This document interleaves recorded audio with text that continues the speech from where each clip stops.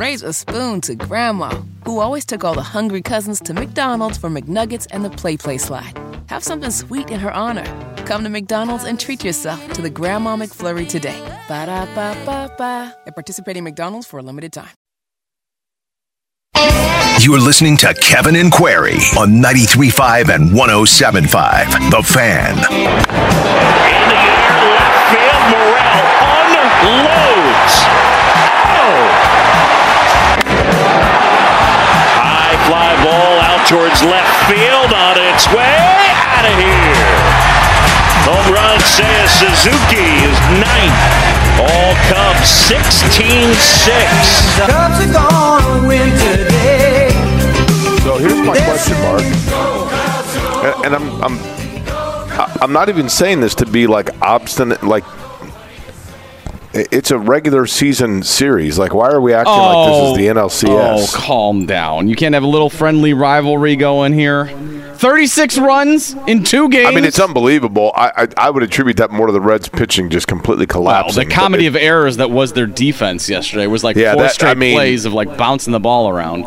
There was one, was it Fairchild in center that like got, I mean, it was like Keystone Cops. 2 runs score. At that point, it was 5-3, and then they tied it at 5-5, and you're like, you could kind of, it was like watching Clark Griswold trying to stop water at the Hoover Dam. Yeah, I choose to wake up on this Thursday morning and see half-game lead. I see the Cubs in 3rd place in the Central. That's right. That doesn't seem like it's going to last very long if they keep hitting the way they are. You know, the bottom line is if the Reds were doing this to the Cubs, there would be no reason to have some big celebration. No, we wouldn't have any, You'd be like, yeah, that's what they're supposed intro to the show. Right. No regular season win has been celebrated like this. Last night, Jake, did you see the parade on Waveland? Yeah, that's right. Was everybody heading to the bars last night for the Cubs as they celebrate being in 3rd place in the NL Central. Good Thursday morning to you. Kevin and Query here live in Westfield, as it has been really throughout camp. I guess the one day we were at the State Fair was the only ugly weather day. Looks like another pretty nice morning here at Grand Park. It is an earlier start time to training camp, so I know that 10 a.m. has been the morning practice time throughout camp so far. I don't know why it's bumped up a little bit earlier, but I think for the rest of camp, of the final 4 morning practices that we'll have up here, 3 of them will start at 9 o'clock. So I would assume a little bit more activity in front of us, Jake, and at some point in the 9 o'clock hour, they're going to come out here and practice. Are we going to get like the sound effects of some pads popping, or maybe an errant play run right into us? Maybe a little bit later in the 9 o'clock hour, but I would assume this field would be the one primarily used as well. I feel like they've used kind of that south field a little bit more. We'll certainly keep an eye on that, as it is day 6 of Colts training camp.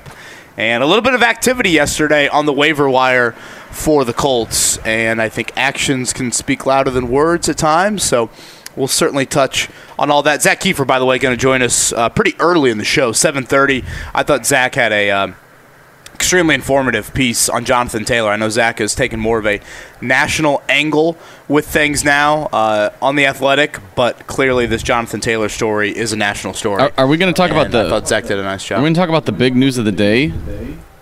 Jake's guy getting released. I couldn't believe it. I said. Jake drove him to the airport. I did. I said, look, this guy just looks the part. All airport team. I was right. He looked good. That was probably your quickest prediction to hit. I'll be totally Johnny honest. King, the wide receiver out of Southeast Missouri State. Jake and him, a tour of Crown Hill Cemetery last night. That's right. They went to the Rathskeller and then sayonara. When Jake brought up the name yesterday, I'm like, is he even still on the team? That was my first thought. I was like, I really don't remember. He might not have been by then, Kevin. There's no way Reggie Wayne would have known who he was. I know. I was not going to put Reggie Wayne in that situation. Hey, tell me about Johnny King, man. He looks good out there going through warm-ups. Well, here's the thing. No, funny you mentioned that, Jake. We're actually going to see you, buddy, a little bit later. We have a little more room in the room. They released him yesterday, and to make up that spot on the roster, signed Amari Rodgers out of Clemson, who was a good player at Clemson, was a high draft pick of the Packers. I think might have had some health issues initially. Major fumble issues, right? Sounds like that's kind of the big thing. Yeah, I'll tell you what, though. Here's where, and I'm not saying he's going to make the roster by any stretch, but he was a big recruit at Clemson. I mean, he was part of, Clemson. It's hard to say because when he was at Clemson, he was sharing the field with Justin Ross and T. Higgins and Travis Etienne. And, he had some. But in his senior year, he was kind of Trevor Lawrence's safety net. He is the master of the bubble screen or the quick play right at the line and then sliver for 5 to 7 yards, to about the linebackers and pick up a quick first down, that kind of thing. That was Amari Rodgers' game in college. Now, I realize that doesn't translate. That's not automatic to the NFL. But my point being, if for some reason he were to make the roster, that's the kind of player he is, get a quarterback in rhythm receiver where you just, Clemson would run a lot of that no huddle of just boom, quick slant, boom, bubble screen, boom, right, literally like catching at the line of scrimmage, like not even getting off the line, turning around, quick reception, 3 to 5 yard burst. That was his game. Does that translate to what? Because that is the kind of player the Colts, whenever you're trying to get a young quarterback comfortable, that's beneficial, but it's not to say he's going to be able to do it here. 8 games for Rodgers last year with the Packers. He fumbled 5 times. Yeah, I mean that. Hence the reason why he is on the open market when you have these 90-man rosters right now in camp. I do think that signing, coupled with a few of the other moves the Colts have made, much more significant this offseason at wideout, is a reminder of Shane Steichen's influence. That's something I do want to get into. I smell the manure later. Again. Do you smell the manure on the show? Is that that actually smells more like the Portlet truck? Maybe they're cleaning it here. Yeah, that happens at racetracks every once in a while. You're sitting there and you're like, "Whoa, what is the toxic waft that just rolled over here like fog on the Golden Gate?" And then you turn around and look, and the Portlet truck's driving away. And you're like, "Yeah, okay." One thing I obviously don't want to harp on it very long. Do you not smell that? I do not. I don't want to. Yeah, okay, Kevin. Once again, I have an incredible sense of smell. Go ahead, as you were. I don't want to overreact, as Mark clearly is, to whatever game 112 of a 162 game season. It is pretty darn wild right now to look at the NL standings and see how absolutely jumbled it is, particularly from a wild card standpoint. And I feel like, is it just me, or have the Major League Baseball playoffs changed every year for the last 6 years? Yes. I'm like, how many teams are in it? So you got 12 teams that will make it. Obviously 6 from each league.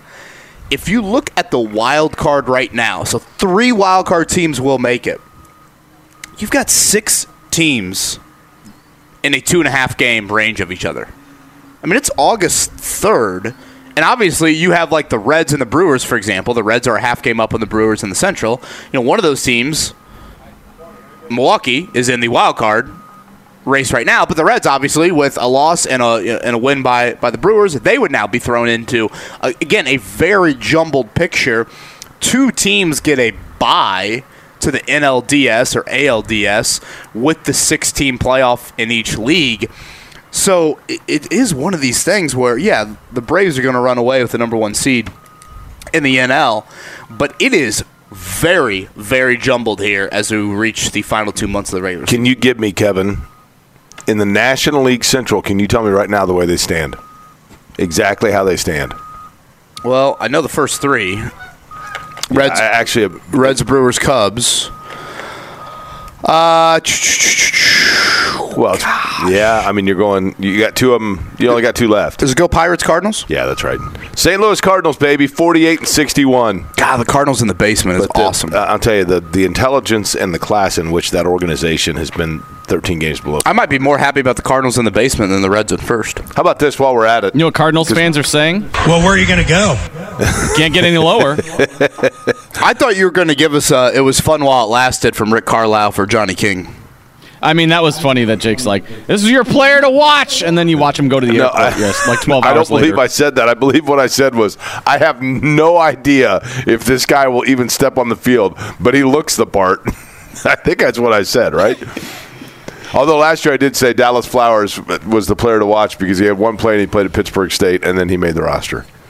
I've got to pick another one. I've got to pick another of my dark horses. Nothing like going to the well for the second time in less than 24 Amari hours. Rodgers. Watch out for Amari Rodgers. Yeah, I got the Clemson paw right here on my computer. Let's go, Amari Rodgers. Jake kiss of death. Yeah, literally yesterday with Johnny King being cut. Again, 9 a.m. practice here for the Colts. They will be off tomorrow, and then we have pretty much gotten to, we're in week 2 of camp, and now the schedule really lightens up in just consecutive days. They will go back-to-back Saturday and Sunday. It's a night practice Saturday, and then Sunday is the only afternoon practice of camp. You look ahead to next week. Again, the preseason opener is a week from Saturday. I don't know if they're treating it a little bit more like game week. The only practices they have next week are Tuesday and Thursday. We'll be up here for both of those. And then the final week of camp, so that would be 2 weeks from today. 2 weeks from today will be the final practice of Colts camp. That will be the joint practice, the second joint practice with the Chicago Bears. They do practice Tuesday, Wednesday, Thursday that week, Wednesday and Thursday with the Chicago Bears. Are we betting on the Hall of Fame game tonight? Gosh, I would have to know first who the participants are in the Hall of Fame game. I'm just glad it's not the Colts. Participants are 2 AFC teams. I will go with Mark. Do you know the participants in the AFC or in the NFL Hall of Fame game? I do.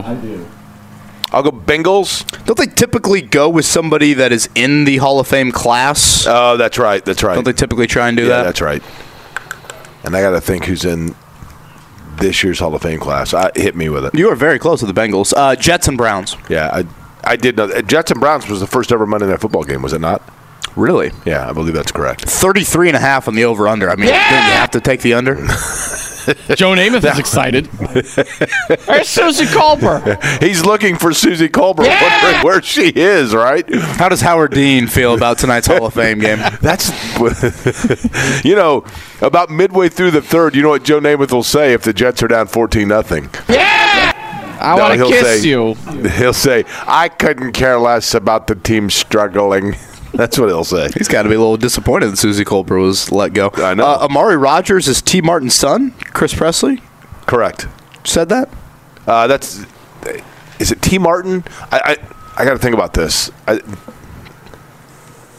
National title. I don't think it's that T. Martin. I could be wrong in this. I remember that may be right, actually, now that I think about it. But for some reason, I have this vague recollection when he was at Clemson that his father was a player, but it was the namesake of a more high-profile player, if that makes sense. I could be wrong in that. I couldn't care less about the team struggling. A lot of G's on that struggling there.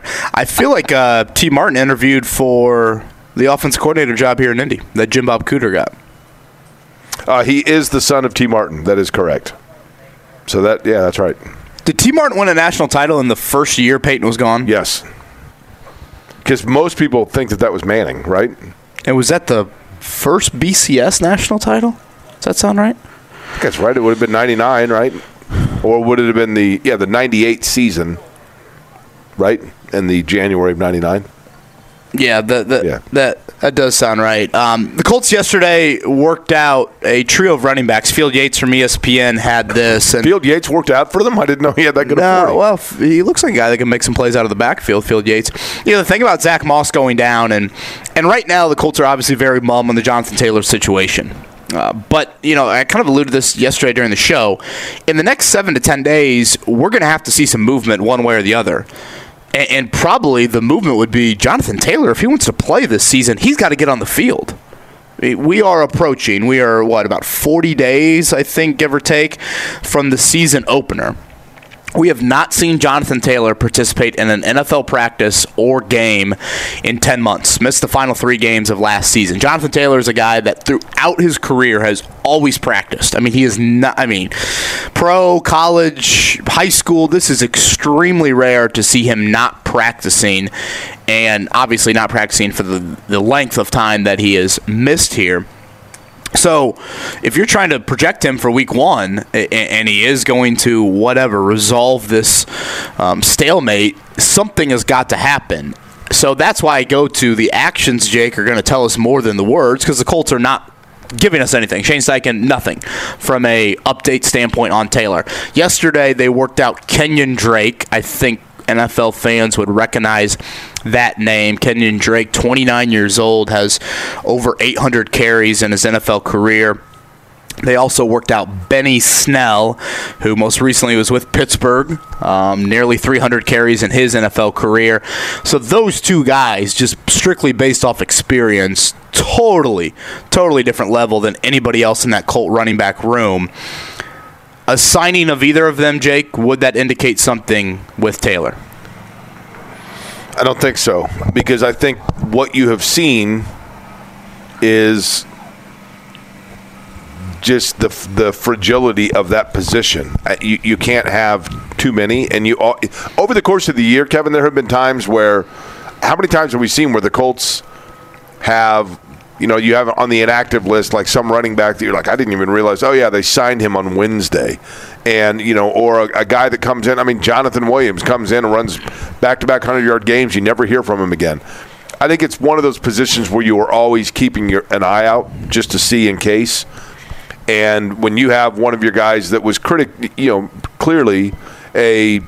going to be a contributor this year go down with a broken arm, then you've got to get yourself some insurance at the position. And I just think you constantly are looking. Yeah, I would be stunned if they didn't make some other running back move. Right. I know they signed the kid from UND. I put it to you this way. If Jonathan Taylor was out there right now taking reps and looking like $1 million, I think they'd still have people in there looking at Sure. So that'll be something, I think, just to monitor a little bit. And I think we saw this when, Marlon Mack would go down, for example.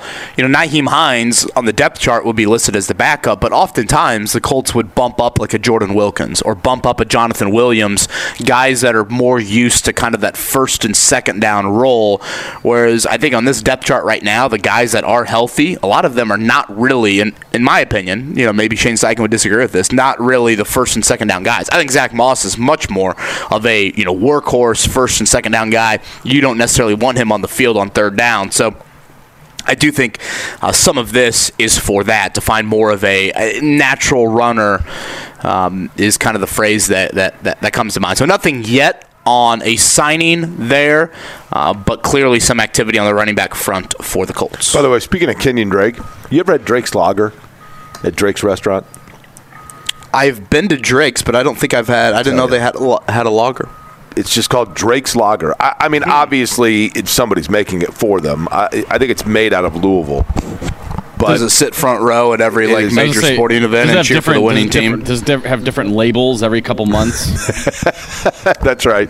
No, Drake's Lager, though. Jimmy Cook's closet of jerseys. I mean, I love, and I know all the places in town that have PBR on tap, but I love Drake's Lager. Like, that's probably the only thing. If they put PBR in Drake's on tap, I would still go with Drake's Lager. My wife's favorite meal when pregnant is the Drake's Club sandwich. I'll tell you, the Drake's chicken teriyaki bowl, man. And I'm not even pregnant, but it's great. It's great. Well, good place. Good news for Shannon. We go there. How's jury duty looking? You know what? Thank you for asking, Kevin. Transition from Jake's pregnant to Shannon's jury duty. Here's the update on Shannon's jury duty. When they came in, she got selected as like one of the prospective jurors, right?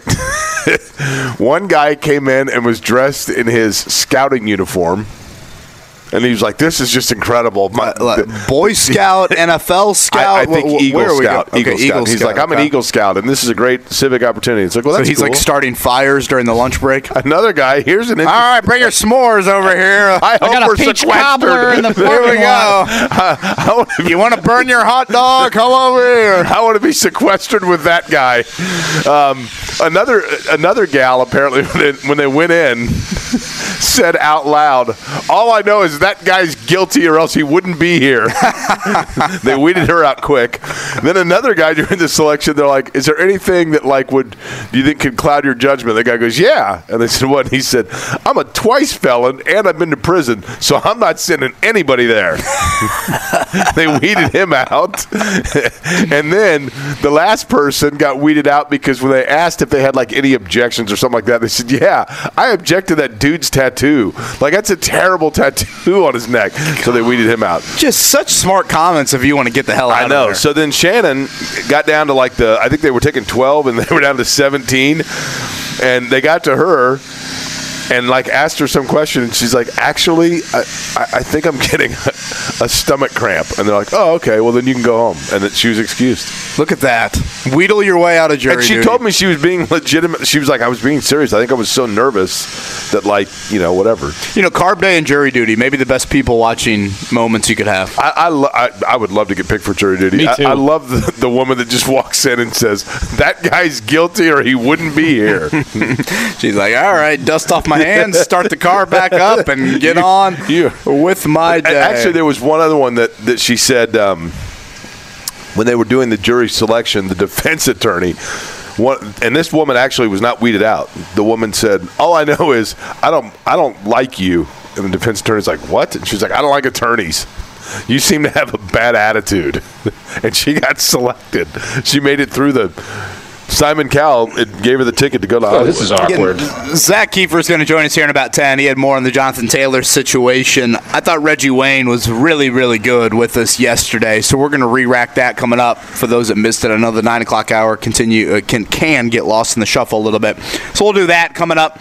Again, Colts training camp, 9 a.m. is practice time today, so it is an earlier start here at Grand Park. 3 of the final 4 morning practices will begin at 9 a.m. It's probably good we take a little bit of an earlier break in this first segment with Zak joining us. Zak is down in Tampa for their training camp.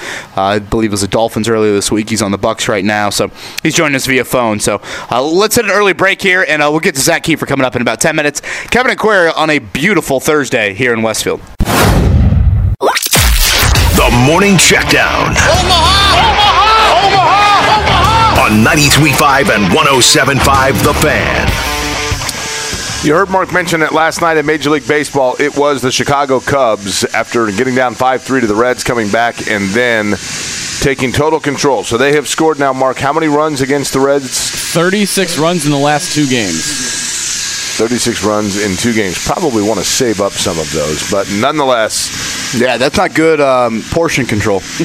Well, if the Reds keep kicking the ball in the infield all over the place, I don't think they have to worry about it. Yeah, the Reds look like a Little League team last night fielding it. Stewart Fairchild in center was an abomination. Senzel had a couple nice plays early, and then that did not last. Got to regroup, get a split today, and move on. Don't look now, but here come the Cubbies, right, Kev? It's unbelievable that Mark's reacting like this, Jake. I know. Well, we have beer on the line, Kev. He was up a parade in Waveland last night for the Cubs winning the 112th regular season game. You and I have beer on the line. We got to celebrate it. Indianapolis Indians last night were defeated by the Gwinnett Stripers 6-0, which is interesting because Gwinnett actually has laid off half their team. The Colts back to practice today. That's practice number 6. It's a 9 a.m. start time here from Grand Park. To chat more about that and the Jonathan Taylor situation, Zak Keefer. He joins us next. Raise a spoon to Grandma, who always took all the hungry cousins to McDonald's for McNuggets and the Play Slide. Have something sweet in her honor. Come to McDonald's and treat yourself to the Grandma McFlurry today. Ba-da-ba-ba-ba. At participating McDonald's for a limited time. Whether it's audiobooks or all-time greatest hits, long live listening to your favorites. Learn more about Kisqali Ribociclib 200 milligrams at KISQALI.com and talk to your doctor to see if Kisqali is right for you. Raise a spoon to Grandma, who always took all the hungry cousins to McDonald's for McNuggets and the Play Slide. Have something sweet in her honor. Come to McDonald's and treat yourself to the Grandma McFlurry today. Ba-da-ba-ba-ba. At participating McDonald's for a limited time.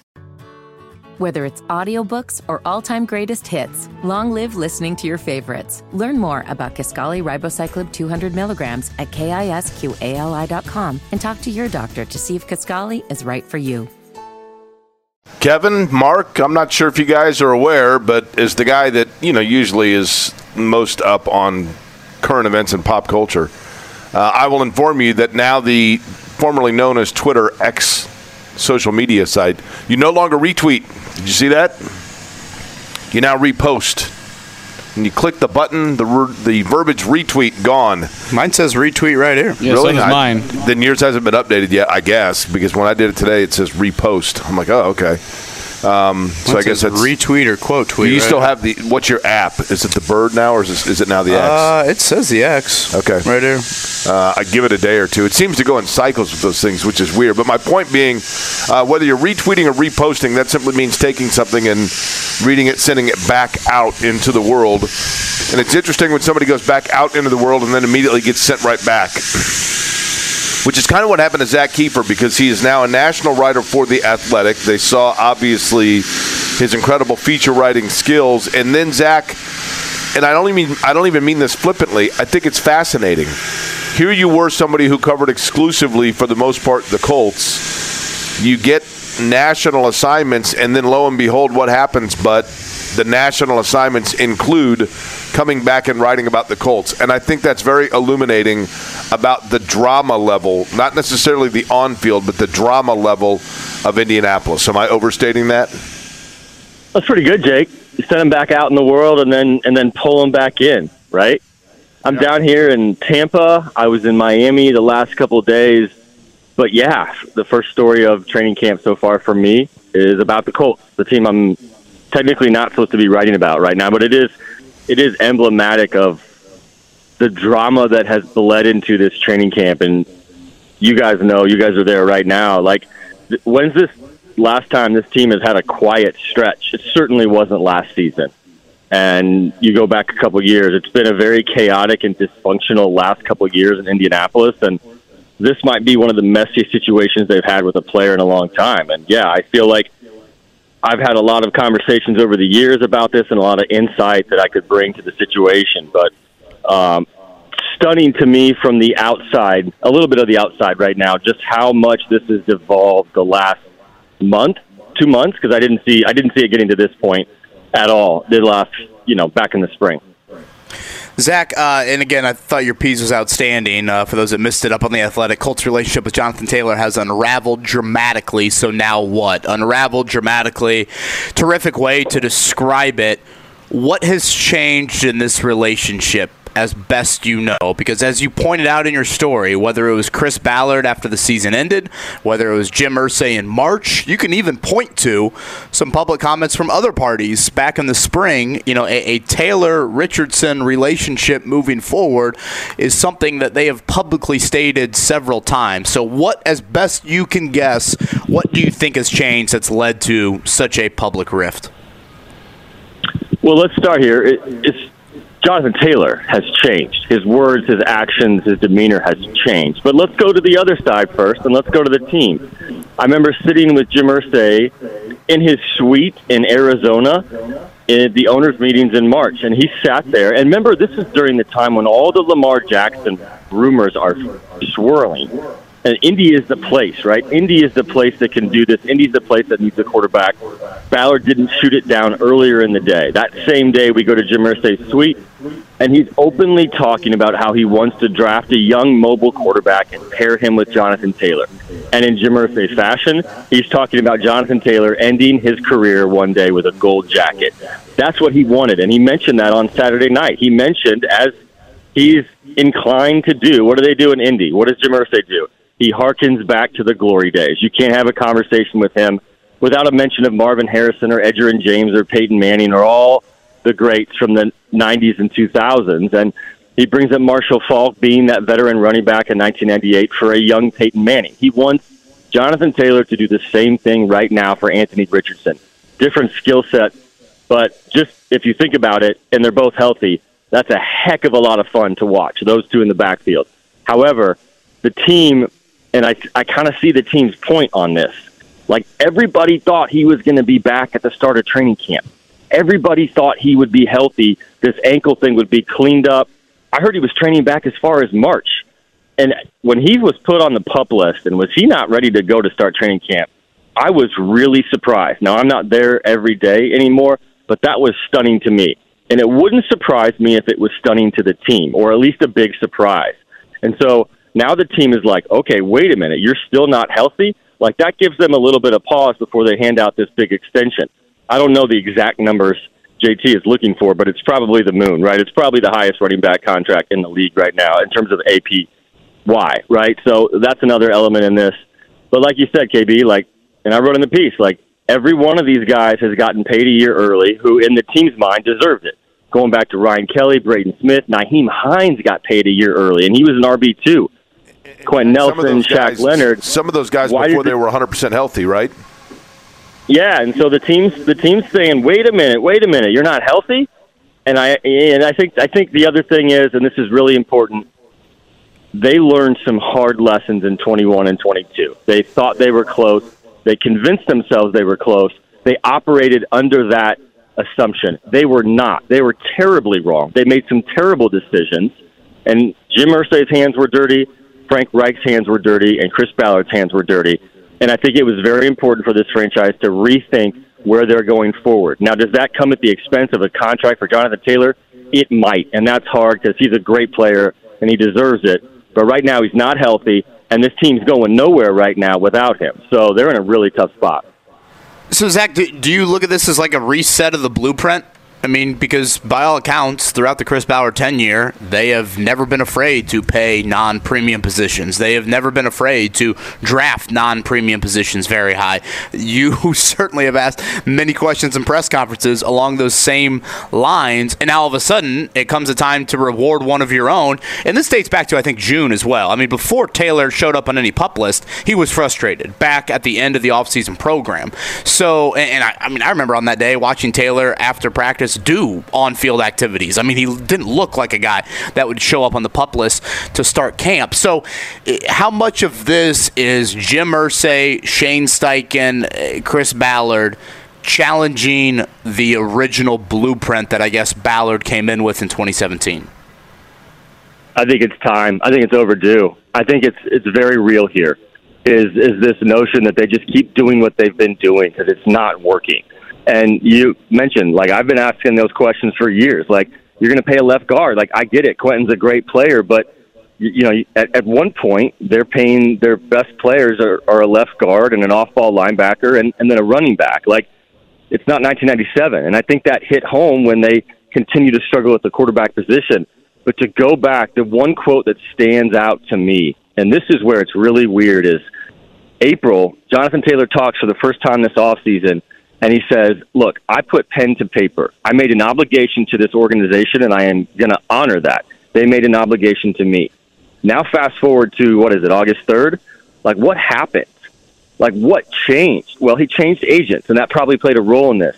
But it's just stunning because, and I'm sure you would agree with this, KB, like in all your interactions with JT over the years, this was not a situation I foresaw based on his demeanor, his personality. I mean, this guy loves football. He's not one of those guys that's constantly talking about himself and his career. And it's just strange that this is the guy, this is the one that ends up demanding the trade, going on Irsay's bus, that's creating this firestorm of soap opera-ness in Westfield. It's just stunning to see how quickly it's devolved. And I'm going to throw this out there, and I know what Jim Irsay said. Jim Irsay said, we're not trading him, not now, not in October when the trade deadline comes up.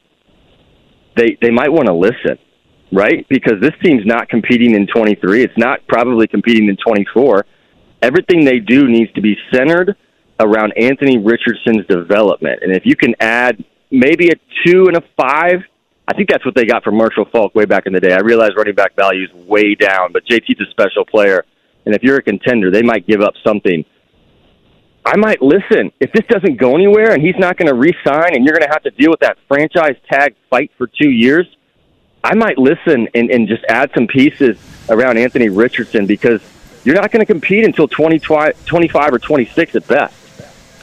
Zach, let me go back to a point you made earlier and mention a point that I've made probably exhaustively, apologetically, but I totally agree with you about Jim Irsay when it comes, as a radio host, my job is to talk of the current, and I get that, and people get very fatigued of hearing of the past. I get that too. And I've mentioned some names that people are like, why are you talking about players from 30 years ago? And my thought process is because the one person that still feels current to is Jim Irsay. And not to say he's outdated, because he has every player that's come through here, he knows their contribution, etc. Jim Irsay knows of what happens when a running back is not content and creates waves when you have a young quarterback you're trying to develop. And it totally derailed the season in Jeff George's, I believe, first or second year with Eric Dickerson. And that's irrelevant to 99.9% of the population of Marion County, I realize, and Hamilton County. But I don't think it is to Jim Irsay. Would you agree that Jim Irsay has to look at precedent and say, look, I love Jonathan Taylor and his skill set, but I have to start looking at this if I have a malcontented running back overshadowing a quarterback I'm trying to develop? Yeah, it might not matter to 99% of Colts fans out there, Marion County, whatever, but Jim Irsay is not in that 99%. He's absolutely in that 1%. He brings up Marshall Faulk unprompted last week, comparing the situations to 1998. I can almost guarantee no one besides maybe Mike Chappell can remember the daily dealings of that situation. And then you talked about Jeff George way back in 1991 with Eric Dickerson. And that was when Jim Irsay was the GM. And this was sort of his job to navigate this in a way that really Chris Ballard's right now, and it's getting harder by the day because of the agent chirping at the owner talking, and JT's bubbling frustration. So that's the reality, and that's how Jim Irsay thinks. He thinks to his experiences in the league, and he'll tell you, 50 years in the league, I've done every job from ticket sales to equipment room to GM to owner. He's seen it all, and he leans on that. And I think that's a great resource in a lot of situations. But also, this league is changing, and it's changing fast.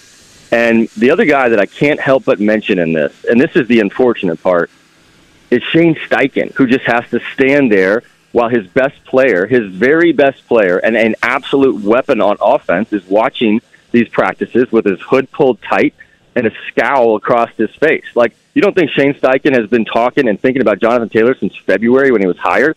In his opening press conference, it was one of the players he named that he would design his offense around. And it's really showing no signs of any sort of resolution in the near future. And where does that leave Anthony Richardson and Shane Steichen, who have to do something this year to show that this kid can be a guy down the line? So it's a really difficult situation, and I don't think a lot of the parties involved are helping. And Jim Irsay leaning on those past experiences.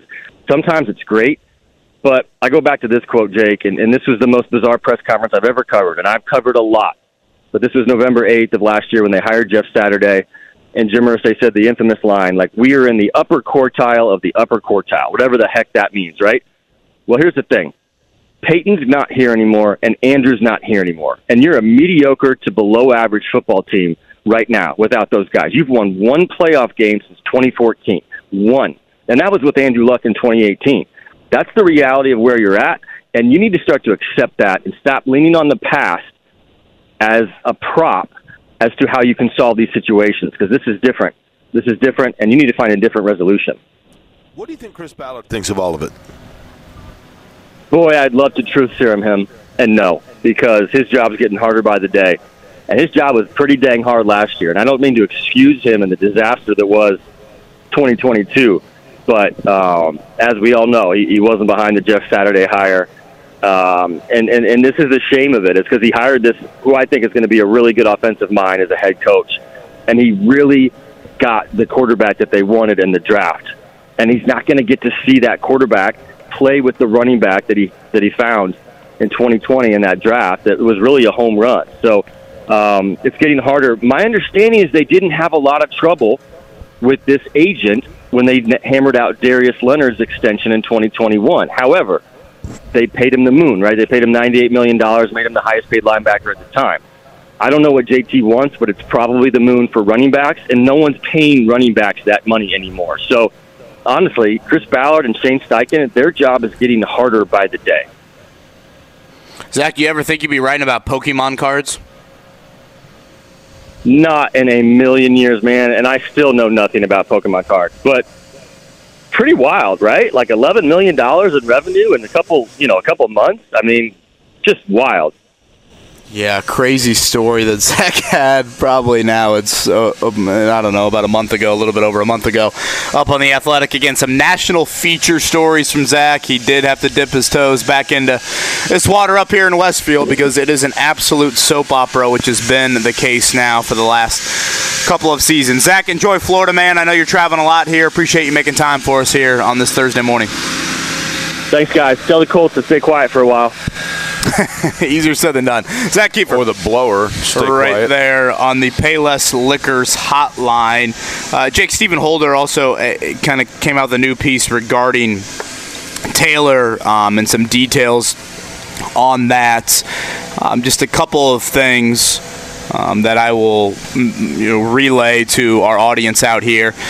Stephen says in the piece, although Jim Irsay said he wouldn't trade Jonathan Taylor, the idea has not been totally dismissed at Colts headquarters. According to multiple sources, who said Taylor remains steadfast in his desire to play elsewhere.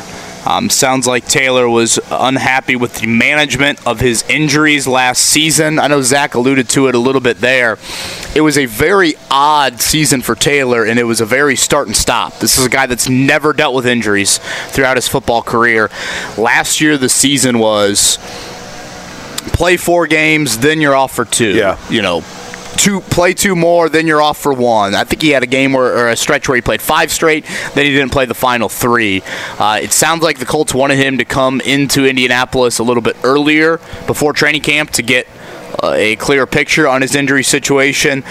Taylor viewed that as they were trying to, maybe force him to get on the field a little bit quicker. He obviously did not do that and showed up just on report day for that.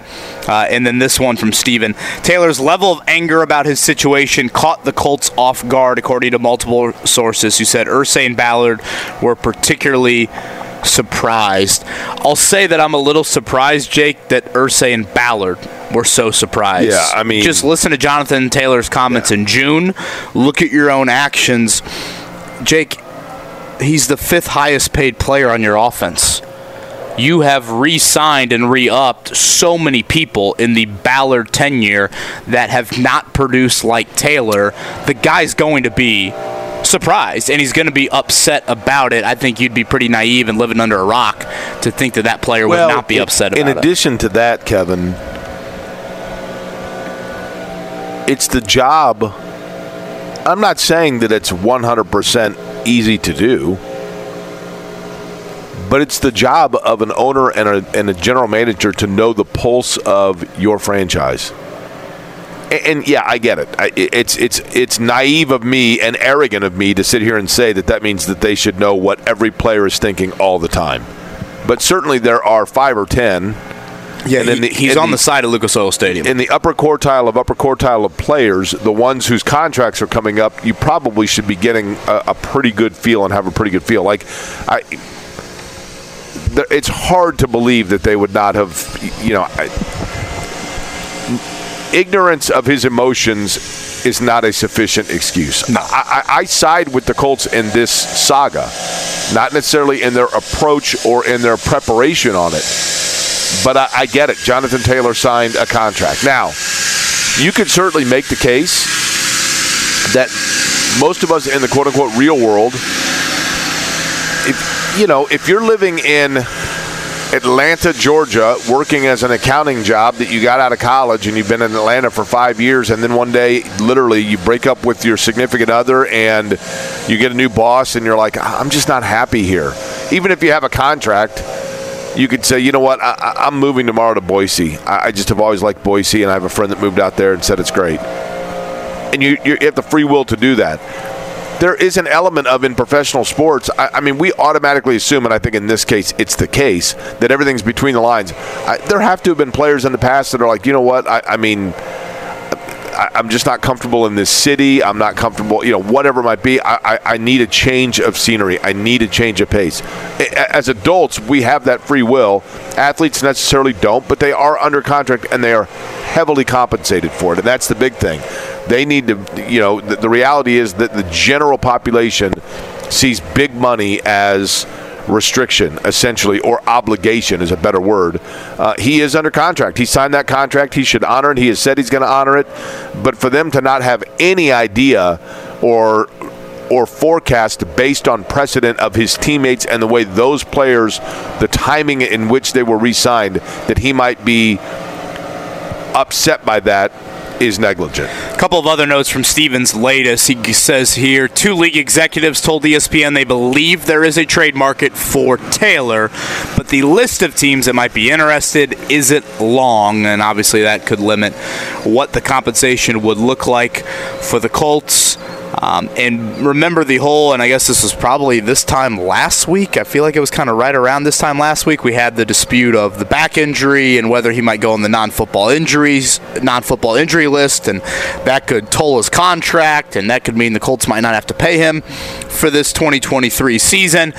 Stephen says multiple sources indicated such a move to the NFI list now seems unlikely, and obviously Taylor denied those comments earlier this week. So a lot there that we can hit on as well. Again, the Colts worked out a couple veteran running backs yesterday in Kenyon Drake and Benny Snell. You have the Zach Moss injury situation that is contributing to the need to obviously pursue some veteran running backs outside of this Taylor saga. We also saw the Colts make a move at wideout. Jake brokenhearted, being consoled by Shannon about that from last night.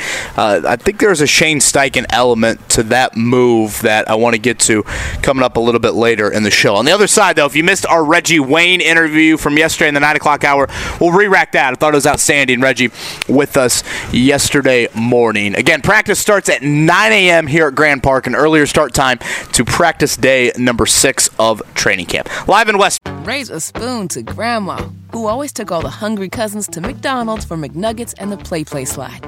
Have something sweet in her honor. Come to McDonald's and treat yourself to the Grandma McFlurry today. Ba-da-ba-ba-ba. At participating McDonald's for a limited time. Whether it's audiobooks or all-time greatest hits, long live listening to your favorites. Learn more about Kisqali Ribociclib 200 milligrams at KISQALI.com and talk to your doctor to see if Kisqali is right for you. Kevin and Query, 93.5, 107.5 The Fan. Looking start to the day here on a Thursday. Jake Query along with Kevin Bowen, Mark Dykton back in studio. We're at Grand Park up here in Westfield for Colts camp. Practice getting underway at 9 o'clock today. This time yesterday, it was Reggie Wayne, who, of course, needs no introduction in this town, but he is now an assistant coach for the Colts, his second year as the receiver coach. He joined the program, and it gave us a chance to get reacquainted. Everything's good. It's a typical training camp. Even as a coach, as a player, it all sucks. But at the same time, you can find time to get better, come together as a team, and this is actually where it all makes sense. To be honest with you, you're away from your family. You've been putting all the hard work in the summer, and now this is that final piece of the summer, of the spring, where you put it all together. Reggie, I'm not going to lie. I had you pegged for after year one. I thought you'd be on a beach with the Corona in hand for a bulk of 2023. You decided not to do that. I'm sure you did that at some point this year, but you are not doing that right now, obviously. Why'd you come back? For a couple of reasons. One,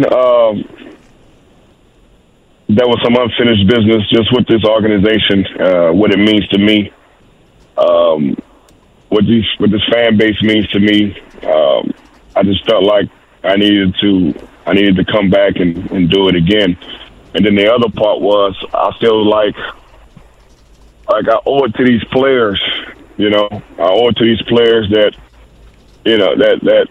that wasn't the coach standard last year. Not with myself, not with the outcome of the season, and I felt like that's not the way I wanted to go out. I wanted to go out swinging. I felt like I watched 4 pitches go past me last year. You know what I mean? And they all, and one of them was a ball, but the rest of them were strikes. You know what I'm saying? And I just wanted to, do it for these players to come back, have a different mentality, and help trying to turn this thing around. And Reggie, with that, the difference between last year and this year, I think even the Colts would admit this, is that it is more of a total reset. I mean, you've got obviously a young quarterback in Anthony Richardson. You've got some young receivers that you're working with that we'll get to. But does that mean that psychologically for you to come back, that you had to say to yourself, I'm buying in for more than a year here. This is a longer form project than what I originally set out for? I don't know. I don't know what the future holds.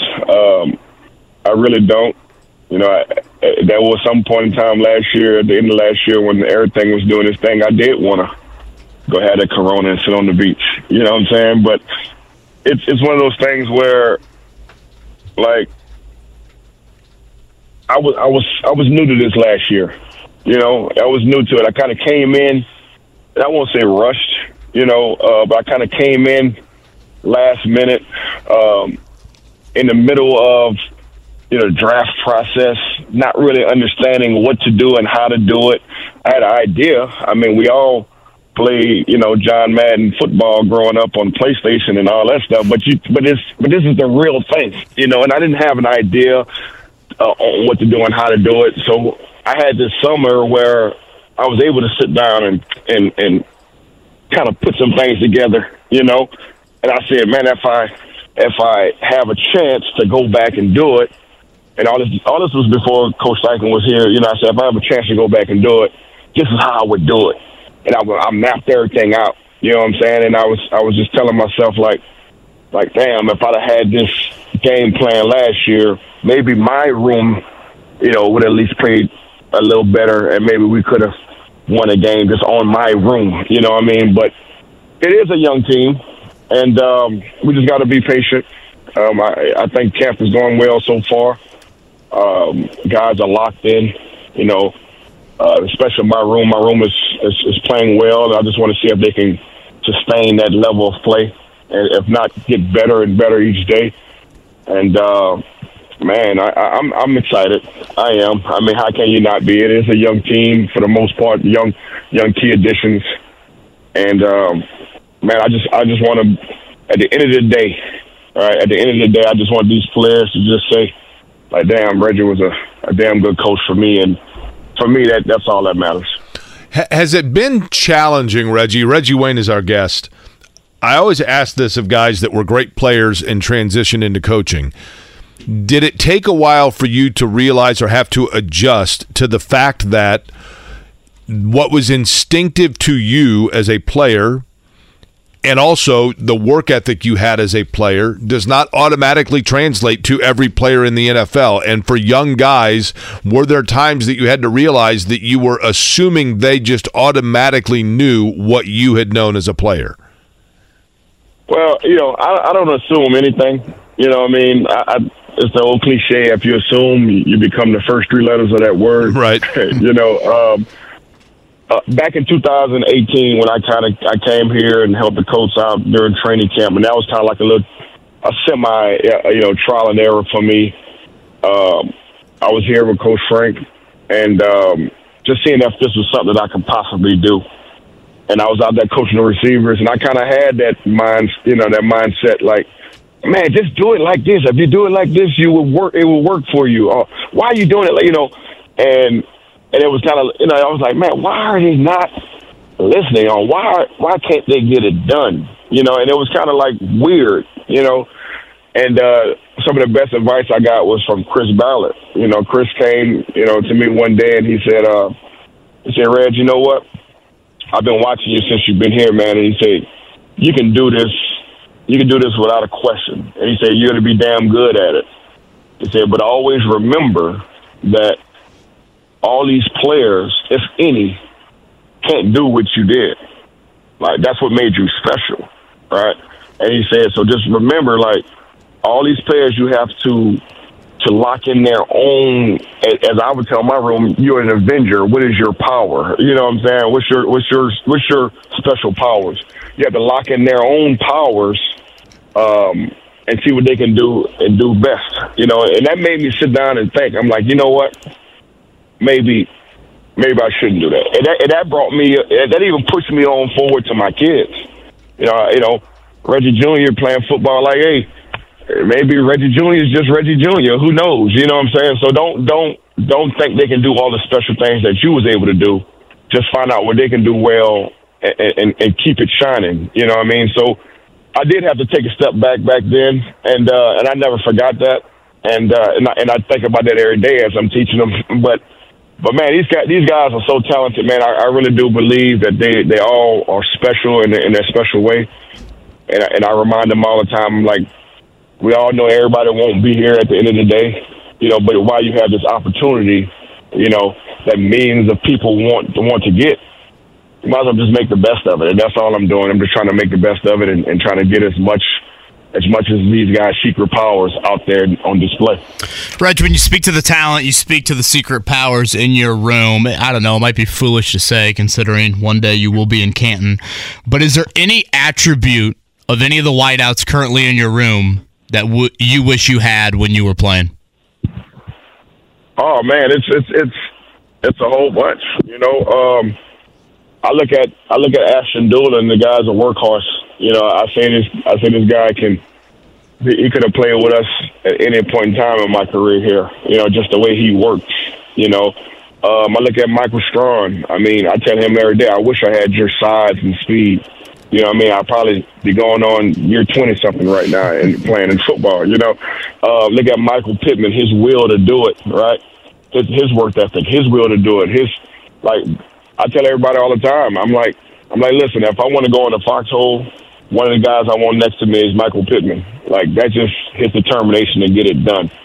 All these guys, they all are special. Alec Pierce, man, his attention to detail, right? And wanting to go in there and wanting to be good and wanting to do it over and over again and wanting to try new things. All these guys are special. You know what I mean? And it's just trying to get them to play together. And they're doing a good job of it. They're looking out for each other. They're helping each other out. There was times in my career where I didn't have that. I didn't have everybody in our room kind of leaning on each other, helping each other. These guys, every single guy in my room is really talking to each other and helping each other out. And if a guy, has a brain fart, you can't forget it. You got one guy, oh no, you got to do it this way. That's different, man. From what I was used to. It was either. It was every man for themselves for the most part of my career. So it was you either learn it or you get put on the bench. But this group here is special, and I will say it was like that last year too when we had Paris Campbell. He was a good leader for the room. So it's one of those things where I enjoy that part because it helps my coaching out even better. Reggie Wayne is with us. Still weird for me to say Coach Reggie Wayne. I think number 87 is probably how most people. Me too. Most people, of course, remember Reg in this town. 11 years ago, I think it goes without saying what you meant for Andrew Luck in that rookie season of 2012. You certainly had some decisions on your own end after that 2011 season, but critical to Andrew in that 11-5 year and making the playoffs. What is your message to your room about working with Anthony Richardson, working with a young quarterback, working with a rookie, and what you guys need to provide him? Just be there for him. Help, make him look good. He's going to make mistakes. He's going to have some tough throws, go have some tough throws, and we got to make some tough catches. We got to help him out. I remember when Andrew Luck came in, and obviously I was around for a while when Andrew came in, and I've kind of had my foot cemented in this game, for a little bit. But I remember when he came in, it was like damn, Andrew Luck's in the building. He's replacing Peyton Manning, and this guy's got so much pressure. So much pressure. Everybody's gonna be looking at him. He's got a bullseye on him. And I just remember the first day I met him, and I could still see the smile on his face and didn't know him not one bit, but he had a big smile on his face, and he was like, hit me with the Mr. Reggie, nice to meet you. I had to get that straight first. Don't call me Mr. Reggie, But I just told him, I was like, hey man, don't worry about nothing. I got the offense. And when you're ready, you just come to me and say, Reggie, I got it, right? And that took about 11 or 12 weeks. Every week I would check in with him, like, hey, you good? You want to take over? And he said, nah, not yet. I'm still trying to get my feet wet. Cool. So I was that voice for him. I was that leader for him until week 11 or week 12. And I went to him and he was like, all right, let me take a swing at it. All right, it's all yours. So, my thing to my room was like, hey, be that voice. Hold everybody accountable. Be that voice. Let Anthony get his feet wet. Let him learn the system. Let him feel comfortable. Let him, be that leader that he think he can be. Because to try to be a leader of men and trying to learn this playbook, right? every day you got all these errors that you're making, and then you have this roller coaster of emotions, good days, bad days, and then at the same time you're having a bad day, but you can't forget, man, you still got to uplift everybody because of your role on this team. That can be tough. So sometimes you need that helping hand, and that's what I want my guys to be. I want them to be that helping hand until Anthony has his foot in the ground. And Gardner Minshew does a great job of that also. But we know how much we've invested into Anthony Richardson, and we just need to be there for him. And not just my room, every other room in here too. There should be a leader in every single room, and sometimes there's two leaders in every single position, and everybody needs to come together and build that bridge for him. Reggie, I think that, it's probably dangerous a lot and unfair to compare one player to another, as a direct comparison. So I'm not trying to do that. But as fans and as media here, we have precedent recently of seeing a franchise quarterback that's selected high in the draft that the keys are handed over towards. Obviously, you were an integral part in the acclamation for Andrew Luck. But Andrew Luck had come in with a lot of reps under his belt in college. Anthony Richardson does not. Can you kind of give us a glimpse from your perspective as to where there might be differences based on that precedent of a young player taking over the reins, and where there might be similarities that you see? Honestly, right about now, I don't see any difference. I mean, when Andrew came in, guess what? Andrew was practicing. He had rough practices. The only dilemma or the only big significance that I can see that's different would be myself. Andrew had a skill position player that played for a long time, so he had a safety net, right? In my room, the guy with the most experience is Michael Pittman Jr. for the most part. He's still a young player. Right, so that would be the biggest difference. They're all gonna struggle. Anthony, people think Andrew Luck didn't struggle. Andrew Luck struggled. There was days that Bruce Arians would look at him, and it was almost like his eyes was like like he was something from Men in Black. The way he looked at Andrew struggled. So Anthony Richardson is going to struggle, but one thing that Andrew did was, after he struggled, he came back. He didn't get gun shy. He still slung the ball around the yard. And I don't see no difference than Anthony Richardson. Right? Yeah. Is there pressure on him? It's a quarterback drafted, the third pick in the draft. He's going to struggle. So it's one of those things where we just got to take the ups and downs and live with it. They're going to be mistakes. You mentioned yourself, Andrew Luck had a lot of games. Anthony Richardson doesn't. But us coming together, putting him in the best situation on the field and hoping that his teaching and his, play every day in practice will turn that wheel for him to get him going. I want to go back to Reggie. Reggie Wayne's our guest on the Payless Liquors Hotline. I want to go back to something you said about when you were playing. You came in, obviously, there was already a veteran receiver there in Marvin Harrison, or a guy who was entrenched, certainly. And you guys were a great duo, one of the best in league history. And I would assume there's a level of competitiveness there. But when you talked about the camaraderie in the room, then versus now, can you elaborate on that, on what was different when you were playing, and was it to a negative?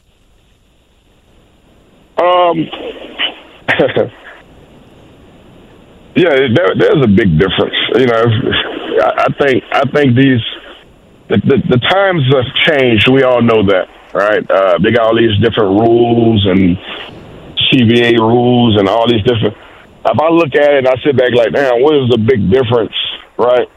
And it's this will be considered like a country club now. You know what I'm saying? Man, we had 2-a-day practices. Everybody know that. We had 2 hours and 20, 2 hours and 30-minute practices. They don't necessarily do that now. These guys got so much at their disposal. damn, they should play for a long time. You know, a guy, willing. Like for us, it was like we didn't have all of the extra, amenities that these guys have. I take my hat off to them. Like that'll help you play for a very long time. I sit back and I tell the guys in the room that may not be high on the chain of command, I'm like, practices are shorter, way shorter than it was when I was playing, right? And by it being shorter, that means there's less opportunities for those low-end guys to get reps, almost to the point to where it's not necessarily fair. When I played practices for so long that everybody got a ton of reps, you're going to find ways to get reps because you're out there for 2.5 hours. Now you chop that 2.5 hours, you take an hour off to an hour and 30 minutes. Like, them dudes don't get many reps. So the reps that they do get, man, you don't have time for mistakes. And to a certain degree, you're like, damn, that ain't cool. That's not fair. But that's what they're brought up into. You know what I mean? So it's different. But I also understand the way that, all these, analytics and numbers and, all the data that's out there now, this is the way it goes. And I feel like, me personally, is like, man, I don't need a machine to tell me when I'm tired, but that's just what we're up against now. I sit back and I look and I'm like, man, the guys look fast, they look fresh. Maybe it's all the new technology stuff that got them that way. But then again, I sit back and I look on the other side and I look at it like, damn, such and such only got 3 reps a day. How can I fit them in? And it can be unfair to me at times. So that's one of the big things. But at the end of the day, it's still football. You go out there and you play. You give it everything you got. Whenever you do get your opportunities, you make the best of it, and you move forward. Reggie, last one from me, and appreciate the time here on this off day for you guys, which I know is not really an off day for the coaching staff. I think one of the more surreal sporting environments I've ever been in, and certainly one of the greatest individual performances I've ever seen, was that 2012 game against the Packers. Do you still have the orange gloves? Where are the orange gloves from that Sunday afternoon inside of Lucas Oil Stadium? Those orange gloves, after that game was over, I immediately drove over to Chuck Pagano's house and handed it to him. So those orange gloves are hopefully somewhere in reaching distance in Chuck Pagano's house, and maybe on his mantle. I don't know. Who knows? It might be in his dirty clothes laundry. I don't know. You gotta have Tina let him put them on the mantle. Come on now, Tina. I would hope Miss Tina will put them up there, but who knows? Chuck probably puts them on every now and then and try to live his dreams. I don't know. You know what I mean? But that was an iconic game. It was a fun game. Obviously, a lot of us was playing out there with heavy hearts, and we were out there playing with a lot of emotion. And there's just one of those times where I was locked in, and then and enjoyed the game of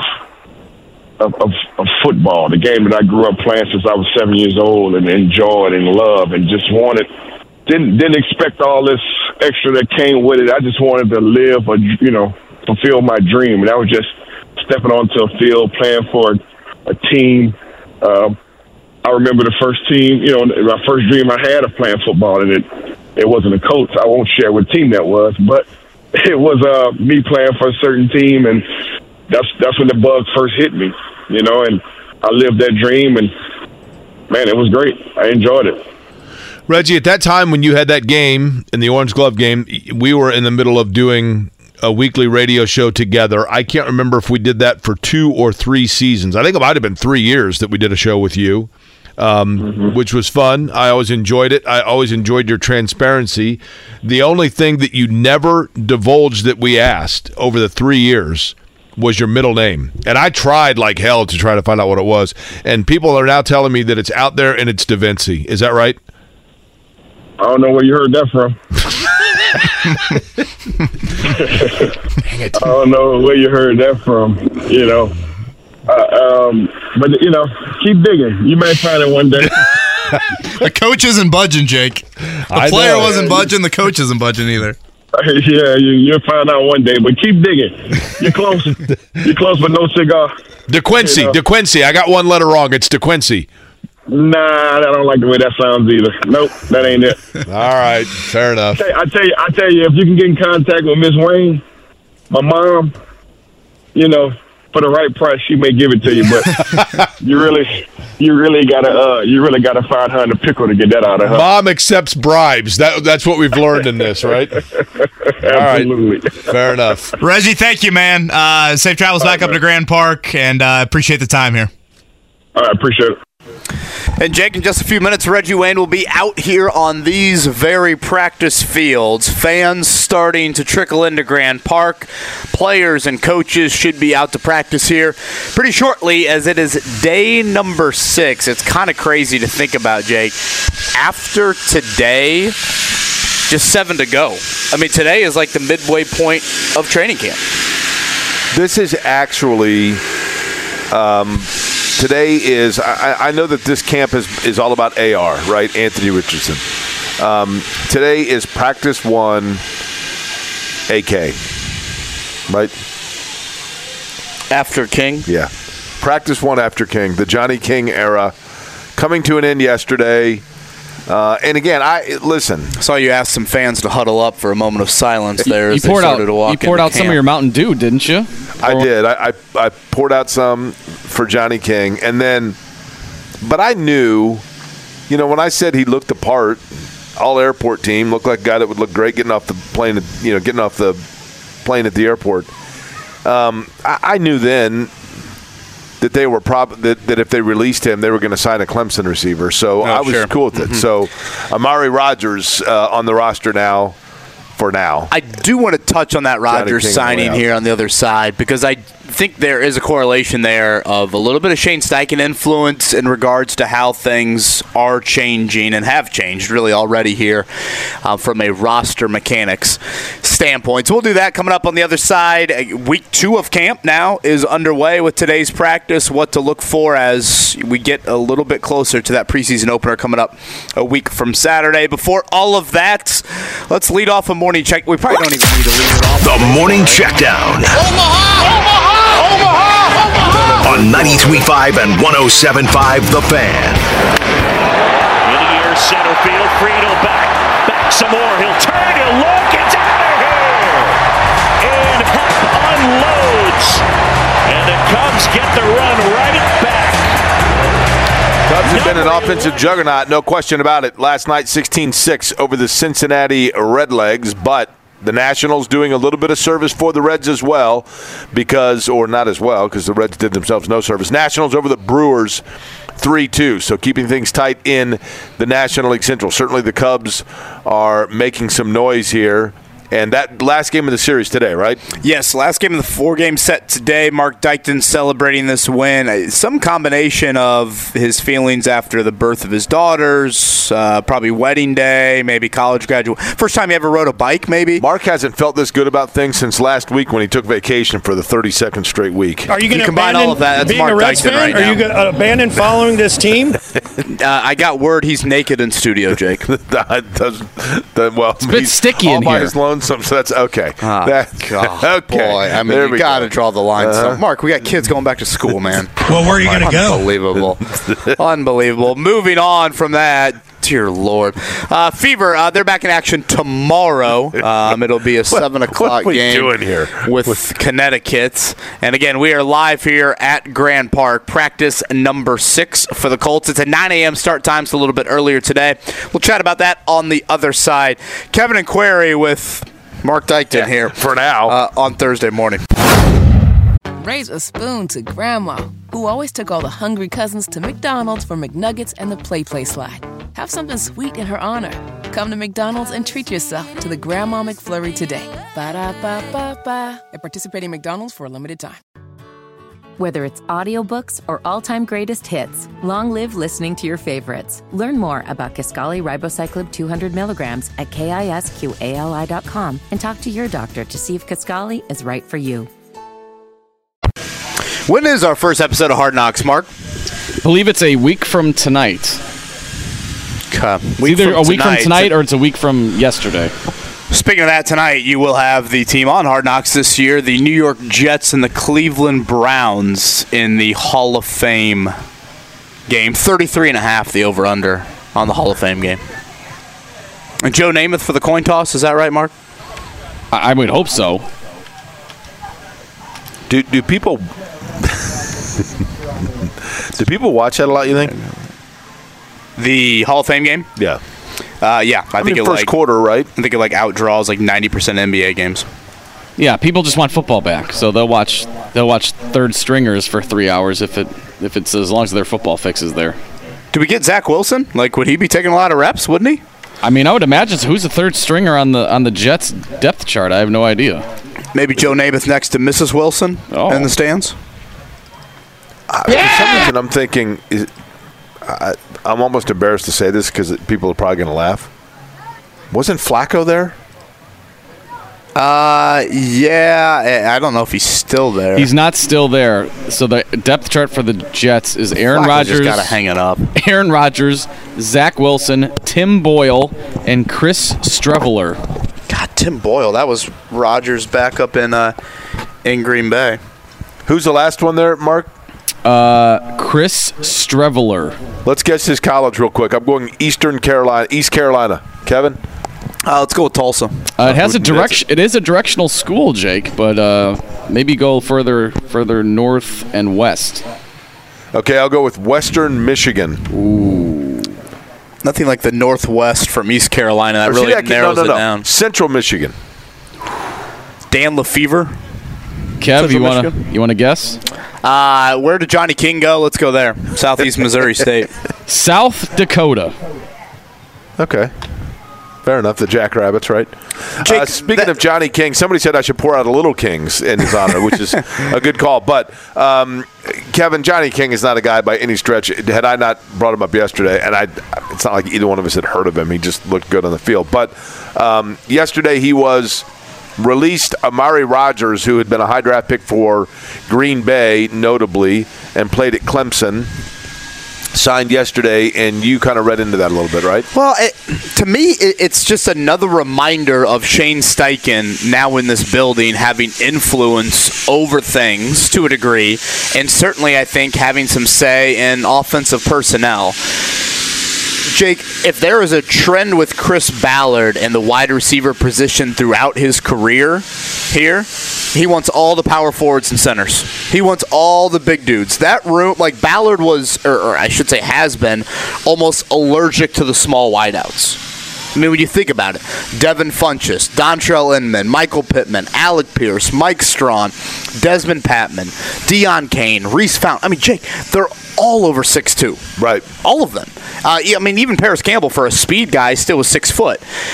But yet this offseason, we have seen the Colts make 3 moves now for wideouts, and all 3 of them are 5'9" or shorter. Isaiah McKenzie told us the other day, Jake, when he was with us, he's 5'7". McKenzie at 5'7", Amari Rodgers at 5'9", and Josh Downs at 5'9". And I bring this up to say that this is Steichen's influence saying, we need to diversify that room.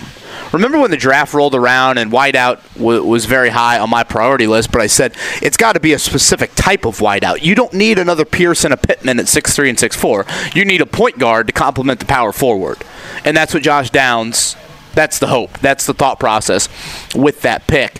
So I think what we're seeing here is we're seeing obviously a head coach, a play caller, a guy that's running the offensive show, and Shane Steichen saying to Ballard, I know you've loved a lot of big bodies, and Frank Reich was a fan of that as well, but we need a little bit of different ingredients into that cupboard. And I don't know, maybe because you see it firsthand, it's just more fresh on your mind. But, Jake, doesn't it seem like small, shifty wideouts have absolutely killed the Colts over the years? They have. And as I mentioned earlier, they also, I think, and I feel like the Colts haven't had those. Yeah, totally agree with that. Kevin, I'm not saying Amari Rodgers is even going to make the roster. He might be here 2 weeks. I have no idea. But, and you pointed out earlier, holding on to the football has been a problem for him. And it was in college, no doubt. That's putting it lightly. But he was at times, very good. He was a good player for Clemson for certain. He was one of the more dynamic weapons in his last year there. But what he did do, Amari Rodgers, in his style of play, is what Clemson would do with him. And this is only applicable because, hear me out here, it does, I think, have some correlation to the Colts. What Clemson would do with Amari Rodgers was, in particular with Trevor Lawrence, is they would do kind of a fast-paced offense to start games or start drives in particular that were really based upon Lawrence not even doing like a full three-step drop, but taking the snap, turning quickly, and throwing either a bubble screen or just an at-the-line, literally like lateral, not a lateral, but like a sideways pass to Amari Rodgers. And then Rodgers had the ability to kind of skirt for like 5 to 7 yards. He was a great drive extending on third down or getting things going in terms of fast-paced receiver. He was not a deep ball threat per se. He was a bubble screen specialist. And I think that with Anthony Richardson, as you're trying to get him comfortable and developed, Kevin, adding weapons that allow him, and I'm not saying it's going to be Rodgers per se, but getting him also comfortable with just kind of that quick, short, and I think that's been with Richardson, the one critique of him so far is that he has not gotten into rhythm or not found accuracy in the short-form passing game. And Rodgers is the kind of player that gives safety net in that style of play. Yeah, and again, this is and I know you've pointed this out, this is an August 2nd signing of a guy that was obviously on the streets. Yeah. So I don't want to overreact to it. Like I said, it may well be that he is simply here to run those kinds of plays throughout camp, and that's it. But go back to Downs, the third round pick. Go back to Isaiah McKenzie as a free agent signing. There is just an open-mindedness internally that is different from what it used to be with how that wideout room looks. And I think the most obvious one, and I guess I'm going down the Clemson path again, but I mean, you think back, and I went on with JMV yesterday, and JMV brought up how everything has kind of changed for this organization since that Raiders game, since that home loss to the Raiders, when you had a chance to clinch a playoff berth against an interim head coach, and the play that several plays Hunter Renfrow made in that game. It's those smaller, quicker, shiftier slot wideouts that, again, I think have just absolutely tormented the Colts, and I don't think the Colts have really had that option. And so that guy on a 3rd and 5 to boom, put your foot in the ground and create a little bit of separation with quickness more than kind of size, I do think is something that Shane Steichen wants to tap into. And for those that have been out here to Grand Park, they'll notice Isaiah McKenzie in particular, they use him in a variety of roles. So I think that is part of this kind of little bit of a modern Saturday look to how the Colts operate. Modern Saturday. You mean like college looking? Not Jeff Saturday. I do not. No, not Jeff. Anything on Jeff? ESPN? No, still nothing. I've not heard anything on that. And did we get no Ring of Honor announcement for this year either? I thought there was one coming shortly. When I did that interview with Freeney, I asked Dwight Freeney, I'm like, how often do you get back to Indy? And he's like, fair amount because of all the Ring of Honor stuff. And so I asked him, who do you think's next to go in? Who do you think he said? Vinatieri? Nope. He threw me 2 names. He goes, oh, man, it's got to be. He kind of thought about it for a second. It wasn't like he had an obvious answer. Sanders? He said it's got to be blank or blank.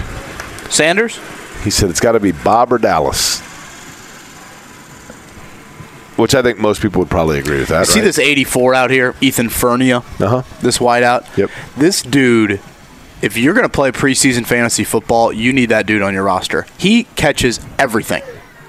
Him and Sam Ehlinger are going to have 13 catches.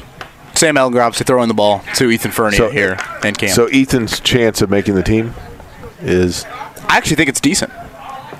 Matt Taylor and I kind of got into that yesterday. As your 6 wideout, I think he played a little bit late last season, a little special teams action. You want to guess a college for Ethan Fernia? That's a great question. Full pads, by the way, for the Colts as players are making their way out to practice. Things getting underway here at Grant Park in 19 minutes. It is not Connecticut, but I would say, basketball-wise, Connecticut's known as kind of a basketball school. I would say that Fernia's College is known as that as well. Okay, has his school won a national title in the last 10 years in basketball? No. Are they in a Power 5 in football? They are. The obvious choice would be you said kind of a basketball school, right? No. I would say a basketball school. Is it probably a little bit more of a history than recent? Is it a blue blood? Yes, I think so. Which I guess that kind of narrows it down. Certainly. UCLA. I'd like to talk to him about that. I'll bet. I can't imagine going to UCLA would be. I'm telling you, that campus is so beautiful. Like, you look at this field right now. We're in Grand Park up here in Westfield for Colts camp. We're on the football field that is the far north field? Yes, correct. And it looks here, obviously the football field here looks like the putting green at Augusta, right? It goes without saying. I would hope so, with all the lawnmowers going past. And dryers and everything else. That's what every piece of grass, field, front yard, whatever you want to call it, on the UCLA campus looks like. It is the most perfectly manicured, gorgeous land. And then you go to IU and you walk out of the sample gates and you are in front of the Von Lee Theater and Knicks, right, which are cool. You go to Purdue and you walk out of one of the main areas there and you're down the street from XXX, whatever else. You do that in UCLA, you walk out of the main entrance to the University of California, Los Angeles, and on your left is the theater that does all kinds of movie premieres, and straight in front of you is the Beverly Hills Rolls-Royce dealership. Why would you go anywhere else if you could go to school there? I always like the UCLA. LA. Didn't the kid from North Central go there, Chris Wilkes? He did go there, yeah. 2 years, I think, 3 years. He had, Chris Wilkes, the former Mr. Basketball from North Central. Is Chip Kelly still the football coach? He is. Chris Wilkes had a terrible, viral illness that they couldn't figure out what it was, and it basically ended his career, unfortunately. This photographer here, I remember her from the other day, Jake. Last time she saw me was when I had the Brewers shirt on. She looked at me a little differently today. So I noticed she had a little pep in her step as she walked past. She had first hesitated walking into the tent, then saw that I was a little bit more clothed, and then felt more comfortable walking out to the practice field. Do you think Amari Rogers, since they're practicing coming up at 9 o'clock and I have my laptop out and it's sitting upright, do you think he'll see the Clemson paw print and come over and say hi? Do we have a number for him yet? I guess he probably just took Johnny King's number, right? Johnny King was 3, you said? Yeah, and I think that's what Rogers was in college, wasn't it? Was he 3 or 8? He might have been, now that I think about it, he might have been 8. Let's keep an eye on him. I see Brashard Perriman out here as some of the wideouts starting to get to practice. Again, wideouts just look cool when they're working out. 9 o'clock today, that is when training camp practice is going to get underway, and it looks like a full padded session here for the second straight day, which makes sense. Tomorrow being an off day, so I should say second straight practice, because they were off yesterday, they're off tomorrow. So it looks like a full padded practice, a little bit longer. There's Reggie Wayne out there. Rogers was 3 in college.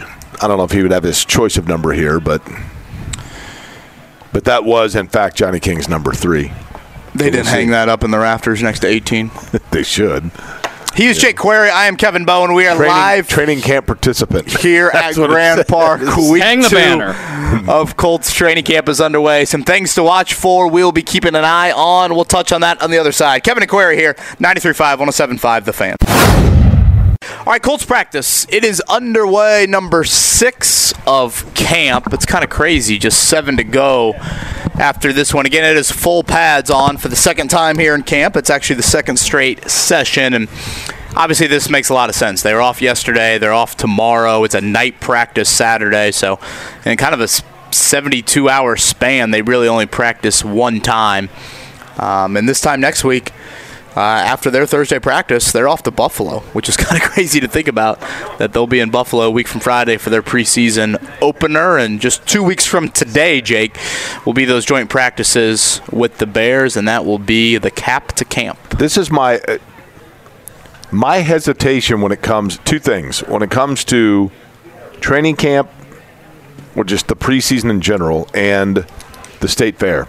Those two things to me are like I'm hesitant with them, not because I don't like them, but because I don't do well with cold weather.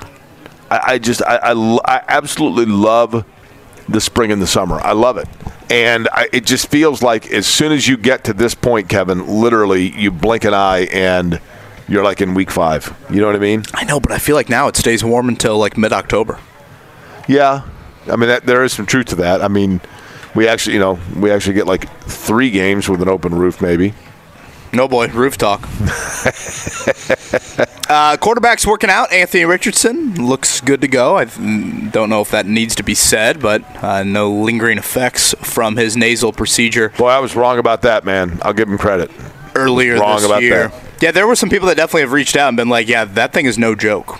I know. Like, dude, I got probably the day that was announced about Anthony Richardson, I mean, I'll bet I got 15, 20 different messages in varying forms saying, look, I've had that done, and it was like weeks, if not a month, of just like terrible pain and discomfort. Of course, you don't know the severity of what he had, but still, kudos to him.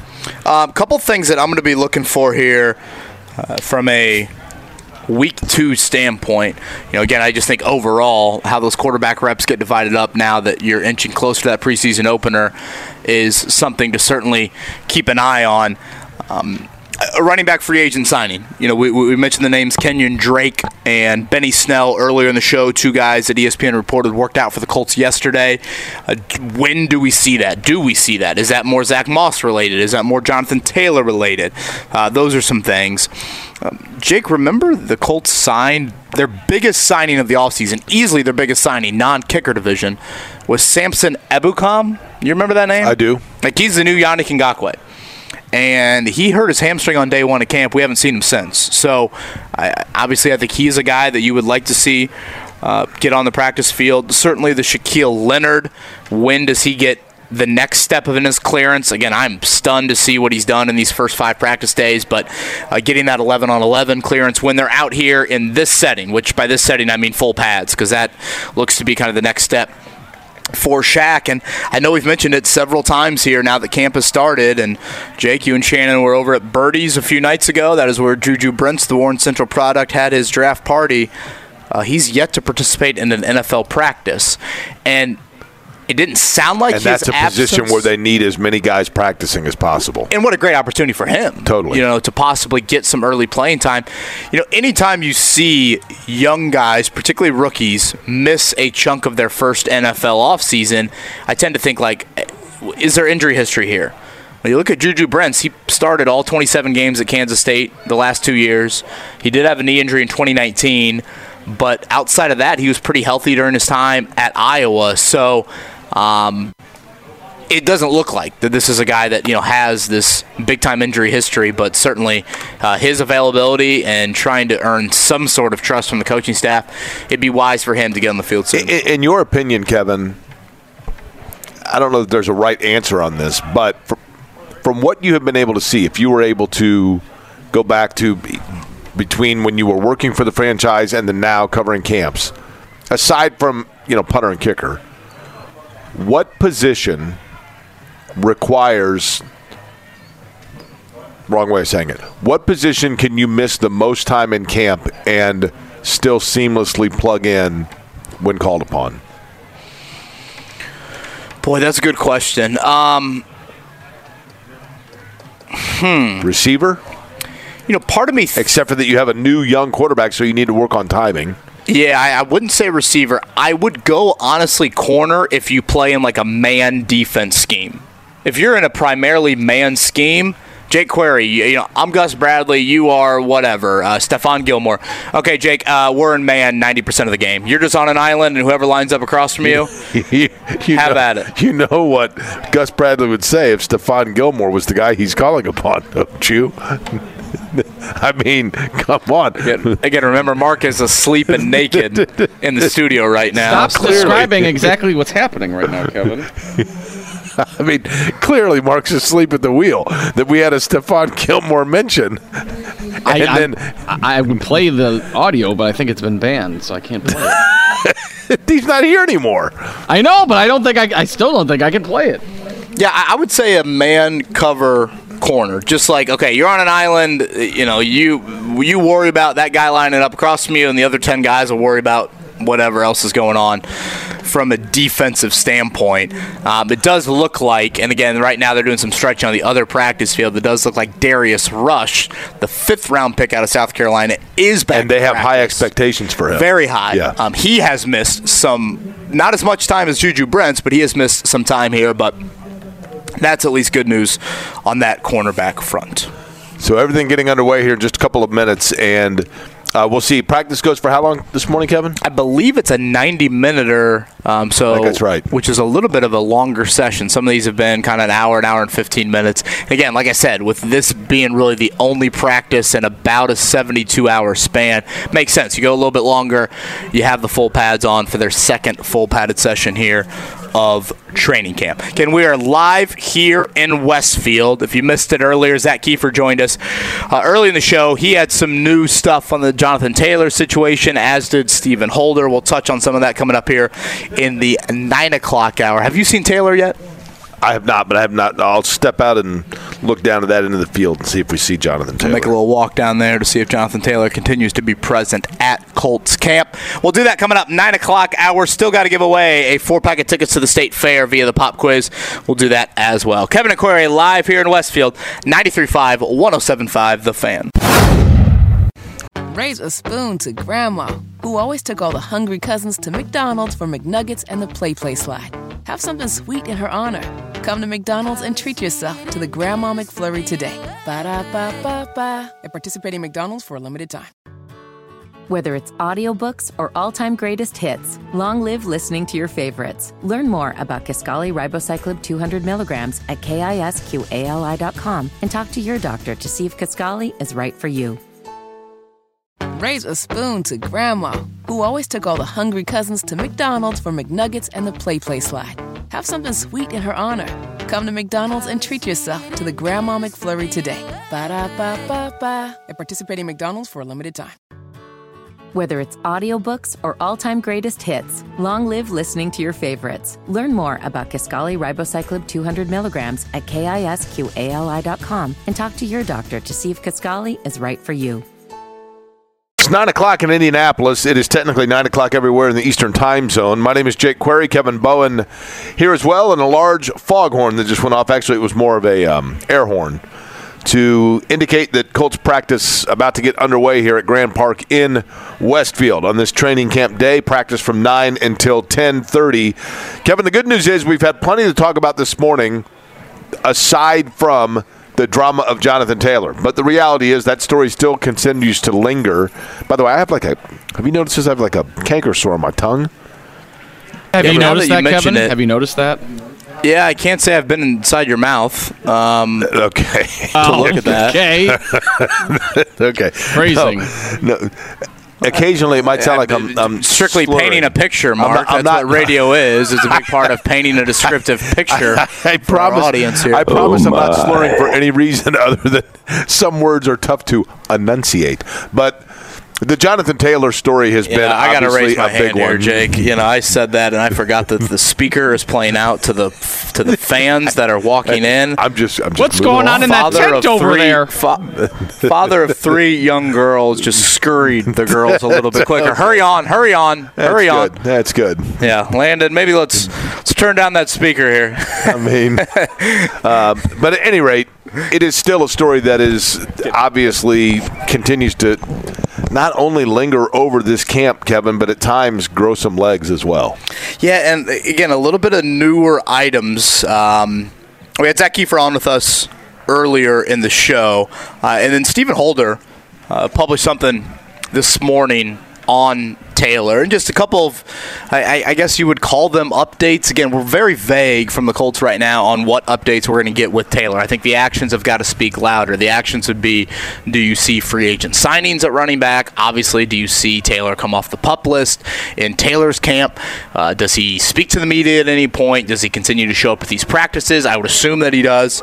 But a couple items here from Holder said that Taylor took offense to disagreements related to the management of his injuries, according to multiple sources. Say that again.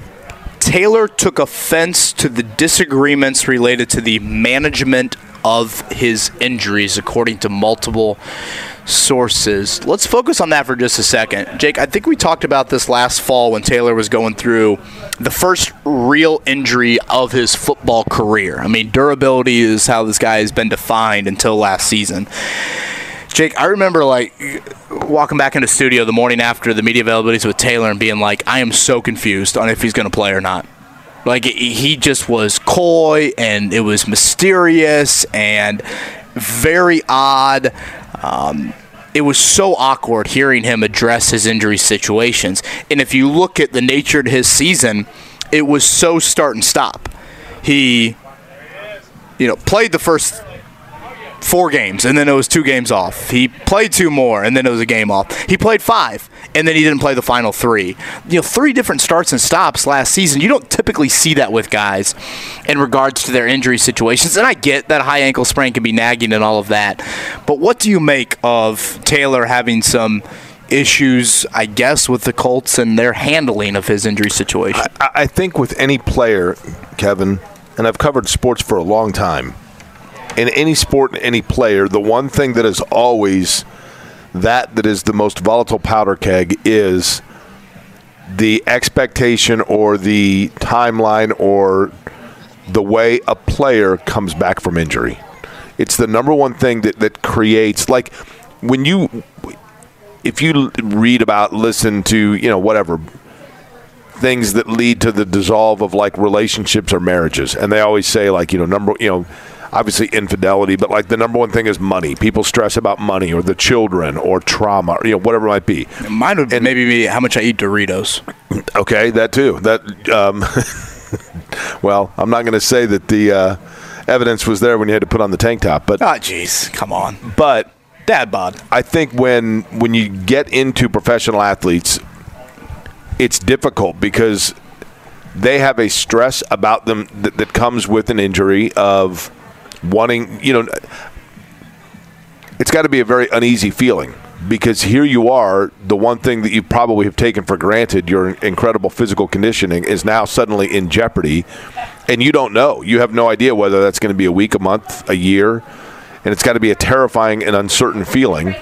And so when you take that and then you compound that with the fact that other people are trying to tell you the timeline or accelerate or predict your timeline, I just think, Edgerrin James went to Miami. We all know about the whole thing with Jay Moore and, about the discrepancy over his knee doctor. Andrew Luck went to a doctor at Stanford instead of the one that the Colts wanted him to see. Peyton Manning was hanging out, doing throws in North Carolina at Duke or whatever it was, and nobody really knew exactly what was going on with the nerves in his neck, and it just goes on and on, Kevin. So yes, the very long-winded answer to what you're saying is I have 100% belief that even the most docile and team-oriented player in sports can become one that has the ability to start to get sideways when it comes towards the way others are perceiving and or dictating their health. And I would say, especially when it's the first time you've ever dealt with anything of substance from an injury standpoint, and that's Taylor right now with what he's dealing with. This note right here, and this one I couldn't agree more with Chris Ballard on this. I couldn't disagree more with Jim Irsay on it. And who knows, if you want to, I guess, try and compliment Irsay on it, maybe he's trying to raise trade value or something with this comment. But Stephen Holder, again, wrote this in his ESPN.com piece. Although Jim Irsay said he wouldn't trade Taylor, the idea has not been totally dismissed at Colts headquarters, according to multiple sources who said Taylor remains steadfast in his desire to play elsewhere. Jake, if you have no plan to keep Jonathan Taylor beyond this 2023 season, you have to trade him. You have got to get return. This goes back to the Turner-Sabonis debates. Yes, that's fair. This goes back to trading Malcolm Brogdon. You cannot let guys on expiring contracts simply hit the open market and then they walk. You needed to move Karis LeVert and get some return when you did. You needed to move Malcolm Brogdon and get return when you did. Obviously, Sabonis was the big one in getting Halliburton back, but I think the same thing applies here for Taylor. And you know what? Let's just say you trade Jonathan Taylor and you get a third-round pick. That third-round pick could be Terrell Basham or it could be T.Y. Hilton. Right. You know, no doubt. But you have got to try and do that. And so that is where, and again, who knows, maybe Irsay in his very steadfast demeanor of we're not trading him now, we're not trading him in October, in reference to the trade deadline. Maybe that was simply like, hard in the sand, we're going to show teams that, you really have got to come after us if you want to make that trade. Maybe that's what it is, but in my opinion, I agree a little bit more on the Chris Ballard front in that you have got to look and answer, make calls and answer calls if anyone has interest in him. It's franchise malpractice if you're not listening to offers. This, I would agree. I mean, you're always listen. I think any team would tell you that you are always open to making your team better. Now, here is a ludicrous question. I'm almost embarrassed to ask it, but I'm going to tee it up for you, Kevin. You ready? Okay. Jonathan Taylor's been a great player, and he has had great moments. For probably in totality, it would be a season and a half of the. How many years has he been here? He's been here for 3 years. 3? I would say one great season, a very good rookie season, and last year the good rookie season took a while to get going, though. Yeah, I still think 1,100 yards as a rookie. Yeah, I mean, obviously he's been a great player, but if you get 3 years out of him, and then you're forced to trade him, Steve, did you burn a second-round pick? I think you have. Yeah. Is that too harsh? I don't think that's too harsh. I do want to get into that Stephen a little bit more. Stephen Holder, sorry, Stephen, for abruptly asking you if you would hop on. Let me get Landon over here to get I'm just going to start hitting buttons, and then, Stephen, you give me a thumb up when you can start hearing stuff. Stephen, we have talked a lot. Am I good to go? I think I'm good to go. All right, I hear you guys. We've got Hank FM playing over our ears now. Stephen, we've touched a lot on your story from today, and I think there's a lot of good points in there. If you kind of had to boil it down to what you thought was maybe the most interesting item within this, I would call it an update on the Taylor situation, where would you point to? So I would probably start with the idea that it is about a contract, but I also think it is more complex than that. It's more nuanced than that. The contract is a part of, I think, a slightly bigger picture. And it doesn't mean that had he gotten a contract extension, we'd probably be in a different place. Don't get me wrong, right? That can fix a lot. Sure. But I think it has been compounded by other things. And so one of those things is I think this feeling by Jonathan Taylor, which I get this, that last year, he felt some obligation to go out there and try to push through this injury. Whether he should have, pushed back harder, I don't know, and I wasn't there, right? None of us know exactly what those conversations consisted of. But we do know he went out there, he put it on the line for a very bad football team that won 4 games, wasn't going anywhere. And as I point out, 61 snaps against the Raiders after when he's just coming off, another tweak of the ankle a couple weeks prior to that. And so this goes over and over and over. This happens. He gets re-injured twice. And then there's just really a distaste from Jonathan Taylor when now he is told, well, you didn't play that well last year. And, you had that injury. You didn't play that well, so we don't think we should extend you. And I think that in the grand scheme, there's a feeling from Jonathan Taylor that, look, man, I have contributed more to this team than perhaps anybody over the last 3 years, and this is how I'm being rewarded. Now, the flip side of that is the truth of the matter that that's hard for players to accept is that teams do not pay you for what you have done. They pay you for what you are going to do. And so it goes back to what I was saying the other day. Is anyone truly wrong? Is anyone in a truly indefensible position here? No. Now, the other thing I would add is that his and I don't know if this comes through. I sometimes try to be really careful with my language in these stories, but Jonathan Taylor's way more pissed than people realize.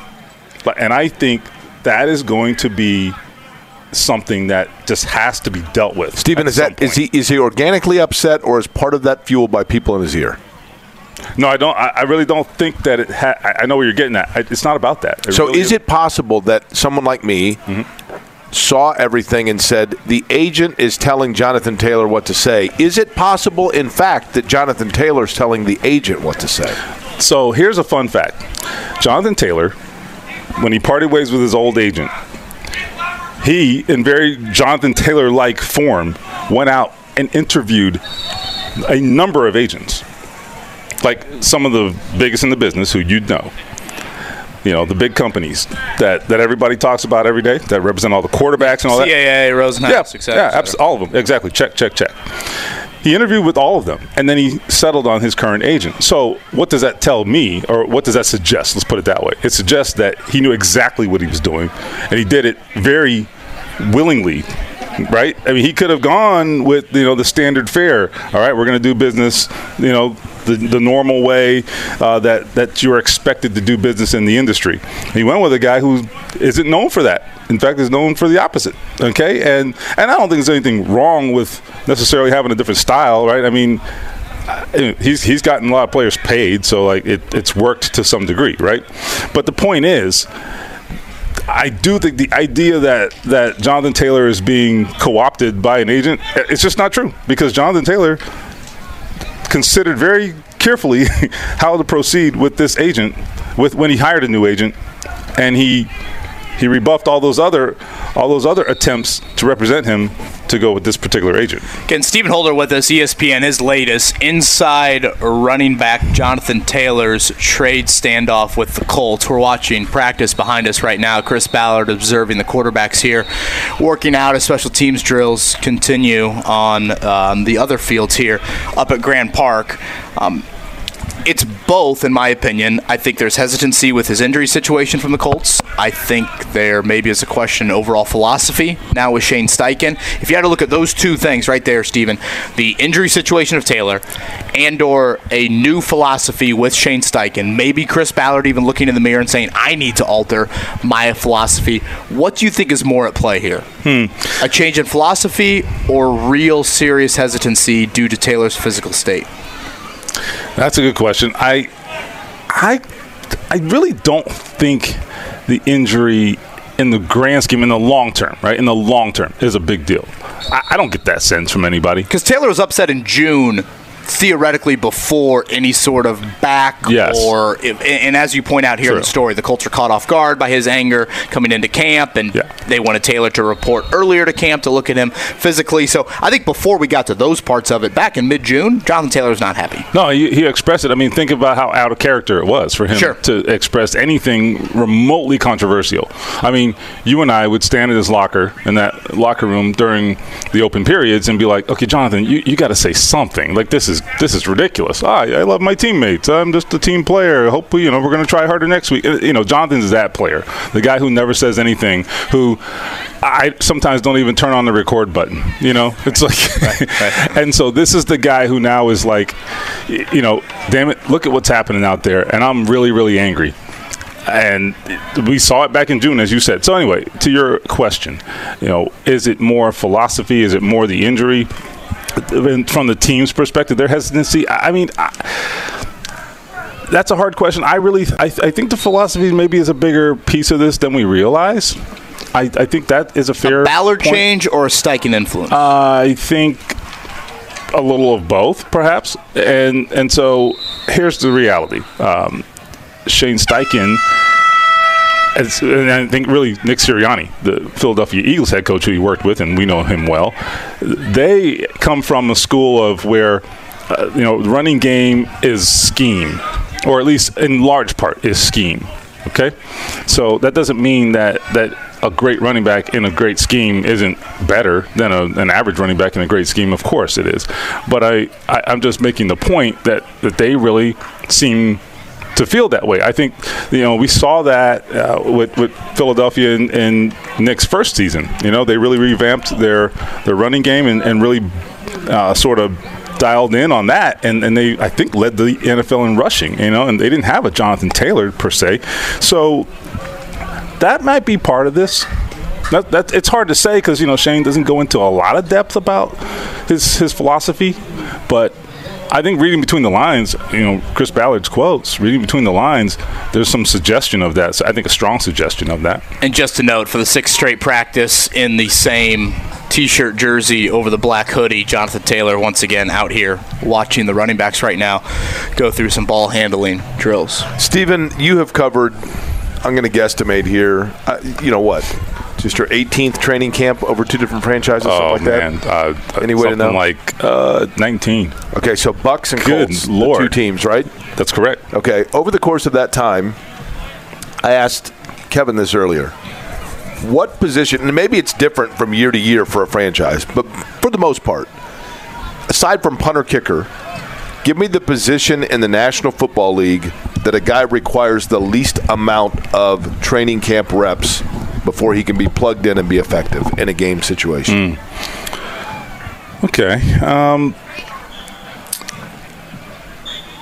Could it be running back? Well, yeah. I mean, I think that's a fair question. It might be. The only hesitation I have when you say running back is that there is so much, I think, synchronization with the offensive line, and then there's pass blocking, which is like a tremendously important part of their job description. So those are the 2 areas where I think it really requires their presence at practice, and missing time can really hurt you in terms of that synchronization that I'm talking about. But in terms of doing their job, right? I mean, it's a very instinctual position. Okay, it's very much a matter of, look, if we're calling a zone read play, I mean, obviously there are some intricacies, but it's basically, it's a cutback situation, right? And running backs have that 6th sense that they're the good ones are just born with. So yeah, I don't think that's a terrible guess. I think running back. I mean, because I was going to say like maybe safety, corner. I thought corner if you're like locked in a man scheme. Like if you're just playing man, all right, Stephen Holder. Well, okay, you so come out of Miami, boom, you got that corners. dude man. But if you're playing zone, absolutely not. That's a different animal. And everybody plays some zone. Zone is like, I mean, if one guy is not in the right position, it's a bust and it's a touchdown, right? Sure. We have talked so much about Jonathan Taylor, and understandably, rightly so, in this camp. Yeah. We have only touched on this. I wanted you to kind of add to it. How critically important are the reps right now that Juju Brents is not getting? Oh, I mean, they matter. They absolutely matter. I think particularly, we just, KB just talked about if you're playing man, well, that's not what they do here. So they're a zone system team. Cover 3, they have some variation, obviously, but I mean, their base coverage is zone coverage. So that requires all these interlocking pieces to work together. And that guy is now, Juju's now a bigger piece of what they're doing. And him not being out there, he's not getting the experience and these reps with his teammates. And why that matters so much is beyond the obvious is that you have different players play different coverages differently, or sort of take different angles, all these different things, and those are the kinds of things that you learn through these 2-hour practices out here, when we think they're just kind of just running around playing tag. Stephen, you got anything else, Jake? I feel bad. We already had him on earlier in the week. I don't want to keep him it's all good any longer. Inside of running back Jonathan Taylor's trade standoff with the Colts, Stephen's latest up on ESPN.com. Stephen, I thought it was a great read. You've been all over this. I'm afraid we are just in the early stages still of it. But thank you for stopping by with us. Yeah, I'm going to go get some Gatorade and get ready for the rest of it. It's warm out here, isn't it? It is. Yeah. It is getting a little toasty. That's coming from a Floridian, man. Out here at Colts Camp. That was Stephen Holder with us here live at Grand Park. We've got, looks like Chris Ballard, Jonathan Taylor, together here in the end zone.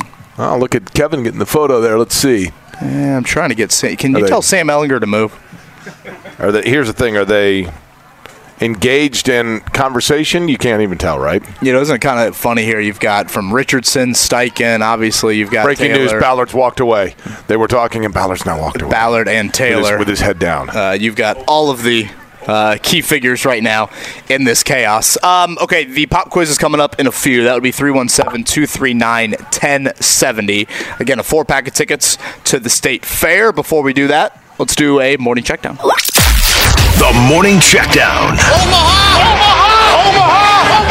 On 93.5 and 107.5 The Fan. Reds lost yesterday to the Cubs. Oh, baby, on its way. Out of here. Hack with another homer. He's feeling good. Okay. You think there'll be a banner raised at Wrigley Field for 36 runs in 2 games? Yeah, I'll know because I'm going to be there on Wednesday. There should I'll let you know. I forgot that you are going to be there. That's right. Coming up. Yeah, Reds got absolutely slaughtered. Good news, though, they are half game up in the NL Central still as the Brewers are struggling with the Nationals right now. It is a very crowded NL wildcard picture. And I think that's a fear for really anybody involved in the playoff race right now is all of a sudden you lose divisional reign and you're going to be thrown into a jumbled wildcard picture. Who's got more hits, Bruce Springsteen next Thursday night or the Reds in this 4-game series? Bruce Springsteen's going to play Born to Runs and dedicated to the Cubs. Mark, runs have not been that big of an issue. Didn't they score 9 and 5? It's the giving up of the runs. Yeah. I mean, kicking the ball between around the pitching and I mean, literally, like Fairchild was on roller skates for the better part of that game last night. As soon as the Cubs got the lead, it was over. Hunter Green, Nick Lodolo need to be back very, very quickly. I think Green on assignment, so hopefully that'll happen soon. Do you want me to narrate here whether or not Richardson is accurate on this pass? He's doing a rollout. He throws, Air Mails T. Very wide right of the target. How many catches do you think T and Frog, the equipment people for the Colts, have in their careers? A couple of them made nice catches, actually. Yeah. Nice throw there from Sam Ehlinger, right on the mark. Quarterbacks warming up in front of us. They're doing a little running back drills and throwing to members of the equipment staff here. Gardner Minshew on target. Practice number 6 for the Colts. It is a full padded day. It is underway at Grand Park. On the other side, though, we'll do the pop quiz coming up next here, 317-239-10. Raise a spoon to Grandma, who always took all the hungry cousins to McDonald's for McNuggets and the Play Slide. Have something sweet in her honor. Come to McDonald's and treat yourself to the Grandma McFlurry today. Ba-da-ba-ba-ba. At participating McDonald's for a limited time. Whether it's audiobooks or all-time greatest hits, long live listening to your favorites. Learn more about Kisqali Ribociclib 200 milligrams at KISQALI.com and talk to your doctor to see if Kisqali is right for you. 70. Can you handle the pressure? Sharpen your pencils. It's time for the Pop Quiz with Kevin and Query. Brought to you by Jiffy Lube, Indiana's favorite oil change since 1985. I have not yet looked at the Pop Quiz. How are we looking on this one? Typical. Yeah, typical. Just awful. Sock full of nickels coming at you. Quarterbacks doing some drills right now. We've got quite the contraption out there that the quarterbacks have to throw over here. Currently trying to throw kind of like 20-ish yard touch passes here down in the red zone area part of the field. Jonathan Taylor. Is this the new school uniform for Jonathan Taylor? The black hoodie and the white T-shirt jersey. I mean, that's got to be hot, right? I would think so. Those white T-shirt jerseys are a little bit of a new touch this year for the injured guys. Is that what it signifies? I think that's part of the attire they'd like for you to wear. You can see Jelani Woods wearing his on the other side of the field. The Colts underway here at Grand Park. Practice number 6 underway. A full padded day for the Colts. Do we have callers for the Pop Quiz, Mark? We do. We've got loaded phone lines. Okay. I'm going to go with... Can I pick the number here, 1 through 8? Sure. I'll go with 5 because Anthony Richardson is right in front of us. Oh, you want to go Sam Ehlinger 4? Well, we could go with that, which we'll let Mark decide. 4 or 5, Mark? Oh, fun. We'll go with 4. We'll go with Brian. What's up, Brian? Good morning. Now, should we caution this real quick that the Pop Quiz the last couple days you guys have been out, the remotes has been a disaster. So if this goes sideways, utter disaster. We should go to another caller. If Brian can walk and talk at the same time, it will be an upgrade over what we've had earlier. Brian, how old a fella are you? I am 44 years old. 44-year-old Brian. Okay, and you've called the program before, Brian? Yes, I have. And are you native to Indianapolis? No, the Lafayette area. Okay. And you went to Central Catholic, you went to Delphi, you went to Lafayette Jeff, you went to Harrison, you went to McCutcheon. You can stop me at any time. Rossville. No, I actually grew up in a small community to about an hour away from Lafayette, but I live in Lafayette now. That's what I meant. Okay. So the high school you attended was which? How about Attica? Yeah, it was Covington High School. Covington. Oh, is that? I think we discussed this. Down by the Beef House? Yeah, that's right. Okay. Did you work at the Beef House? No, never worked there. Have you eaten at the Beef House? Oh yeah, plenty of times. Okay. I looked at the menu there one time. Boy, mostly that's beef. Quite the menu. Yeah. It's the first an all-vegan place, always which stop is weird. there after the games in Champaign. First time that I ever did a work trip in media, I was working at a television station and covering a Purdue game at Illinois, and we stopped at the Beef House, and we sat down, and the photojournalist, who was a veteran that I was working with, said, "Do you get per diem?" I said, "Yeah." And he goes, "How much?" And I said, $30 or whatever. And he goes, "Cool. Well, I'm the veteran of the two of us, so I'm going to get a $60 dinner, and you can pay for your own." There you go. Yeah. Brian, you excited about going to the State Fair? Yes, very much so. Okay. All right, Jake, you want to throw number one, Brian? All right, I'll lead you off here, Brian, with question number one. Shane Steichen will open his career as the Colts head coach next Saturday in Buffalo. There are 3 former Colts head coaches that are in the Hall of Fame as a coach, because Mike McCormick made it as a player. Name 2 of the 3 Colts head coaches that are in the Pro Football Hall of Fame. So these are guys that are in the Hall of Fame that at some point in their career were coaches of the Baltimore or Indianapolis Colts. Tony Dungy and Ted Marciabrota. Keyword on Baltimore there, right? The other guy actually has a restaurant that rivals the Beef House because it sells steaks. Oh, Don Shula.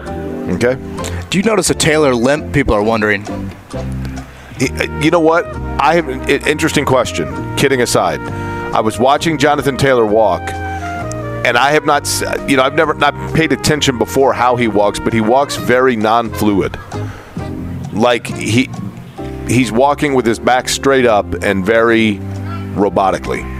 So I wouldn't say limp, almost intentionally robotic. I think if the injury was super, super serious, A, he wouldn't be out here. B, there'd be some sort of ankle contraption on injured. Unless it's back. Ankle. Well, yeah, unless it's back, which he aggressively denies. All right, number 2 here, Brian. The Cubs added to their 20 run. That's how difficult it is for me to say because I'm so shocked by it. 20-run outburst against the Reds on Tuesday night by scoring 16 more last night. What was the Chicago National League franchise's name the last time they scored 36 runs over 2 games? I'm actually watching them right now. Is it A, the team has never scored 36 runs over 2 games, B, the White Stockings, C, the Colts, or D, let's go with the Oprahs? There's a hint for you. The Colts. Okay, question number 3 for you. Mark's been in more of the hint mood here as of Brian. This is one of those question. This is one of those super convoluted questions, so I'm going to try to simplify it. Okay. After last night, Joey Votto has now hit 50 home runs in his career against the Cubs. There are 3 players in Reds history that have been able to say, I hit 50 home runs against the same franchise. The other 2 are Johnny Bench and Frank Robinson, and it just so happens that both of them did this feat against the same franchise. Was it the Cubs, the Braves, the Phillies, or the Dodgers?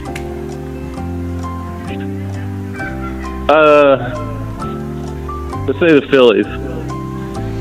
All right, number 3 here, Brian. Ronald Acuna Jr. hit home run number 25 last night of the season in their win, the Braves win over the Angels. He becomes the first player in more than a decade to record at least 25 homers and 50 stolen bases in a season. Who was the last to have 25 homers and 50 steals in the same season? A, Mike Trout, B, Jimmy Rollins, C, Jacoby Ellsbury, or D, Hanley Ramirez? Hanley Ramirez. Hanley Ramirez, I believe is who that was. Okay. Brian, question 5 for you, Brian. 63 years ago today, the only trade in Major League history involving managers took place when Jimmy Dykes and Joe Gordon were traded for one another. Name one of the 2 franchises, both of which are approximately within a 5.5-hour drive of Indianapolis. Name one of the 2 franchises that were involved. Would it be Cleveland? Who would your other guess be? If Cleveland's one, who's the other? Pittsburgh. Okay, not bad. Not bad. I like the geographical knowledge. I mean, this went so much better than the last 2 days. Brian deserves they should name a day at the State Fair after Brian compared to what we've had to deal with here the past few days. It took a little bit of coaxing, I guess, on, maybe a hint or two, but I see, 4 or 5, if you want to give them the last one. Webb Eubank, Don Shula, Tony Dungy for number 1. Weeb. A die. Weeb, excuse me. Thank you for that, Mark, on the Joseph Adai. Question 2 was indeed the Colts. Question correct. 4 was indeed Hanley Ramirez. And question 5, the Detroit Tigers and Cleveland Indians, but it was question number 3 that tripped things up. Joey Votto, there's no reason anybody would or should know this. Yeah, just said an absolutely awful question. I can't believe it was question 3. Braves was the correct answer. You blew it! So much baseball. Yeah, I mean, let's throw in a few more Colts-centric questions. I would tend to agree with that. Mark, is Scotty in studio? Does he have an opinion on that? He is not. No, he's not here. Okay. All right.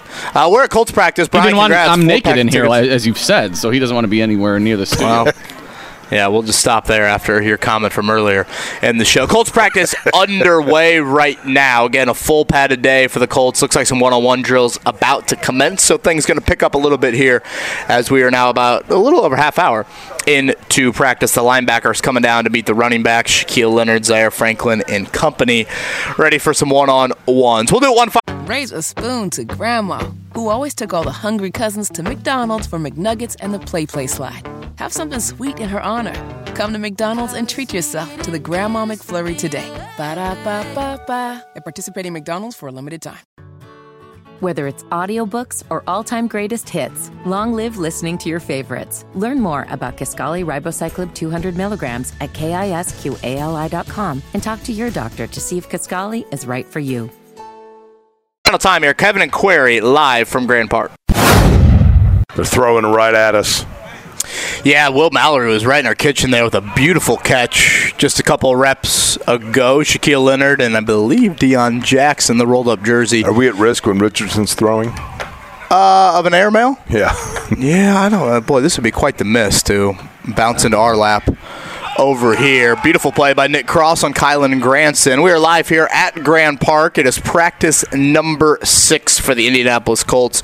Full padded day, and again, Jake, this is kind of going to be the norm for us in our final few shows from up here. I think we've got 3 more after this, and if I'm not mistaken, 3 of the 4 are like this, the 9 a.m. start time. So that means this final hour of the show, you'll have practice going on. I guess just kind of set the scene. Basically, on one practice field, you've got Sam Ehlinger throwing with tight ends and running backs, some DBs and linebackers. A little bit further down the field, you've got Anthony Richardson and Gardner Minshew. Looks like primarily throwing to wideouts down on that end. You've got more of the big dudes on the other field, and everybody will come together for some 11-on-11 work here shortly. The workouts they're doing right now, Sam Ehlinger's dropping back. You're thrown into the corner end zone. You got tight ends and linebackers on. Nice coverage there by Shaq Leonard. Would you say that this is more an evaluation for the defender, for the tight end, or for the quarterback? It's a drill designed to most assess which. Yeah, I would say most assess probably your defensive players in coverage. I mean, they are, since they know where they're going, right? They're on an island. I mean, these defensive guys are rather exposed right now. It's man coverage. It's obviously the quarterback and the pass catcher know where they're going with this. So I would say mostly for the defender, and it's certainly a drill that favors the offense, considering there's no help for these defenders whatsoever. But at the same time, it's pretty clear where the offensive receiver is going. Right? I mean, it's not like there's picks and things like that. Right, but obviously you could disguise, what your route's looking like, whether it's, whatever, slant, fade. We just saw fade there to Mo Alley Cox. So that is what is happening at Colts practice. I have an additional question right now that I asked last year. So it's a bit rhetorical. Some of the players are wearing the extra, and we've seen more of this, the extra form of padding that goes over the helmet. And I understand that's a heck of a one-handed catch, by the way. Yeah, Kylan Granson, beautiful. And I understand that extra padding that's going on top of the helmet is like a precautionary or maybe even post-cautionary after the fact concussion limiter, if you will.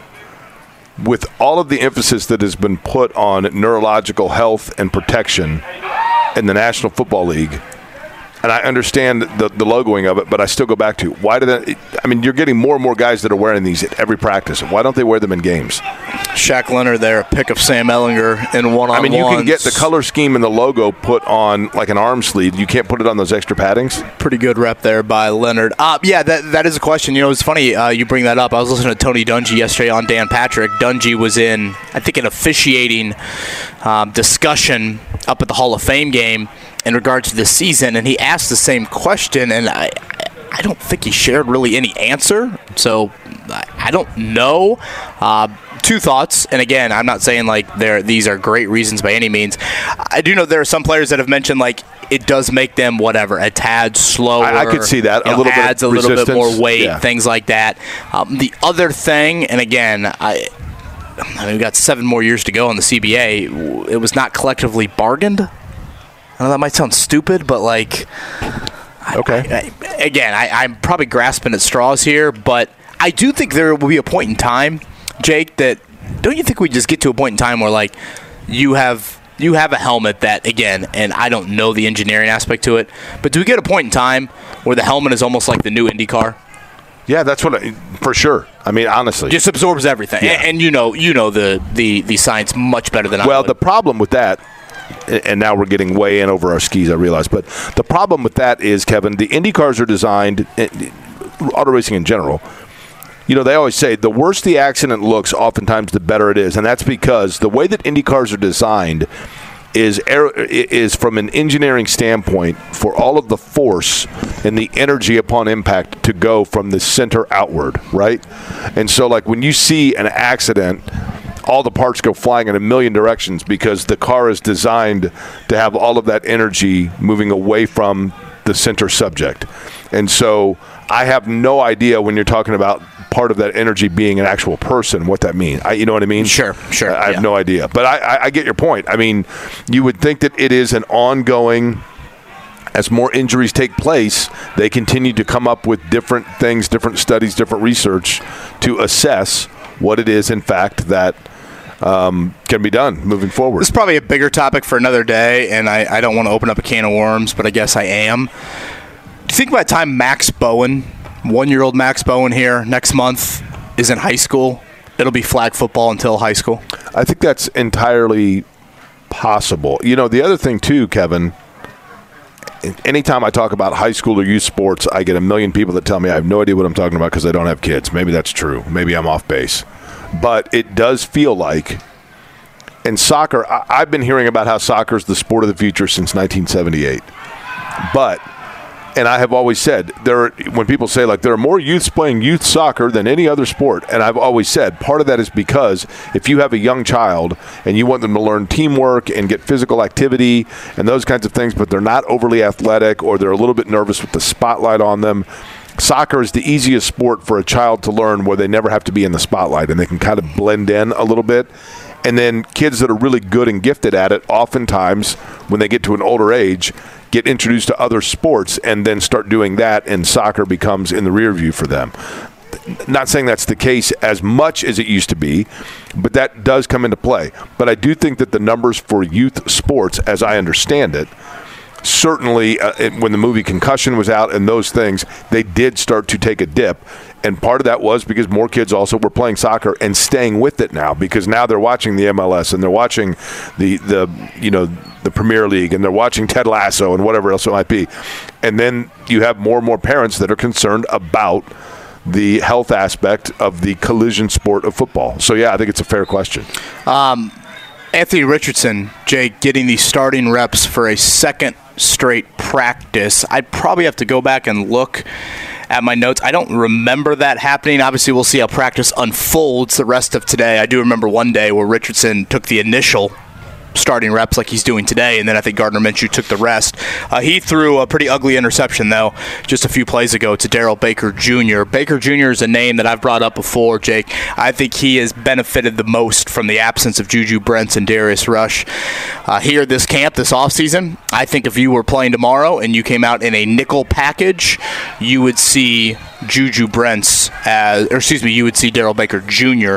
as that third corner with those guys. Undrafted free agent from a couple years ago out of Georgia Southern for him, but Richardson with an early pick, trying to target Alec Pierce there on the pick to Darrell Baker Jr. It does seem like Richardson's passes, not all the time, don't get me wrong, but it does seem like he has a challenge right now of when I say overthrowing, I mean being higher than the intended target. A lot of, you know what I mean? Yeah, the misses tend to be a high fastball. Correct. I also think there are some issues in that play. It was not necessarily the high fastball. It was more just like a timing. Like you get to your third read, Pierce has maybe been sitting there for a second and a half, so now Darrell Baker Jr. jumps that route, and by Richardson making the progressions, boom, he throws it thinking Pierce is there, and by that point, Baker Jr. timed it. And honestly, that ball looked like it was more intended for Darrell Baker Jr. And Kevin, than it was. The hardest thing, I think, for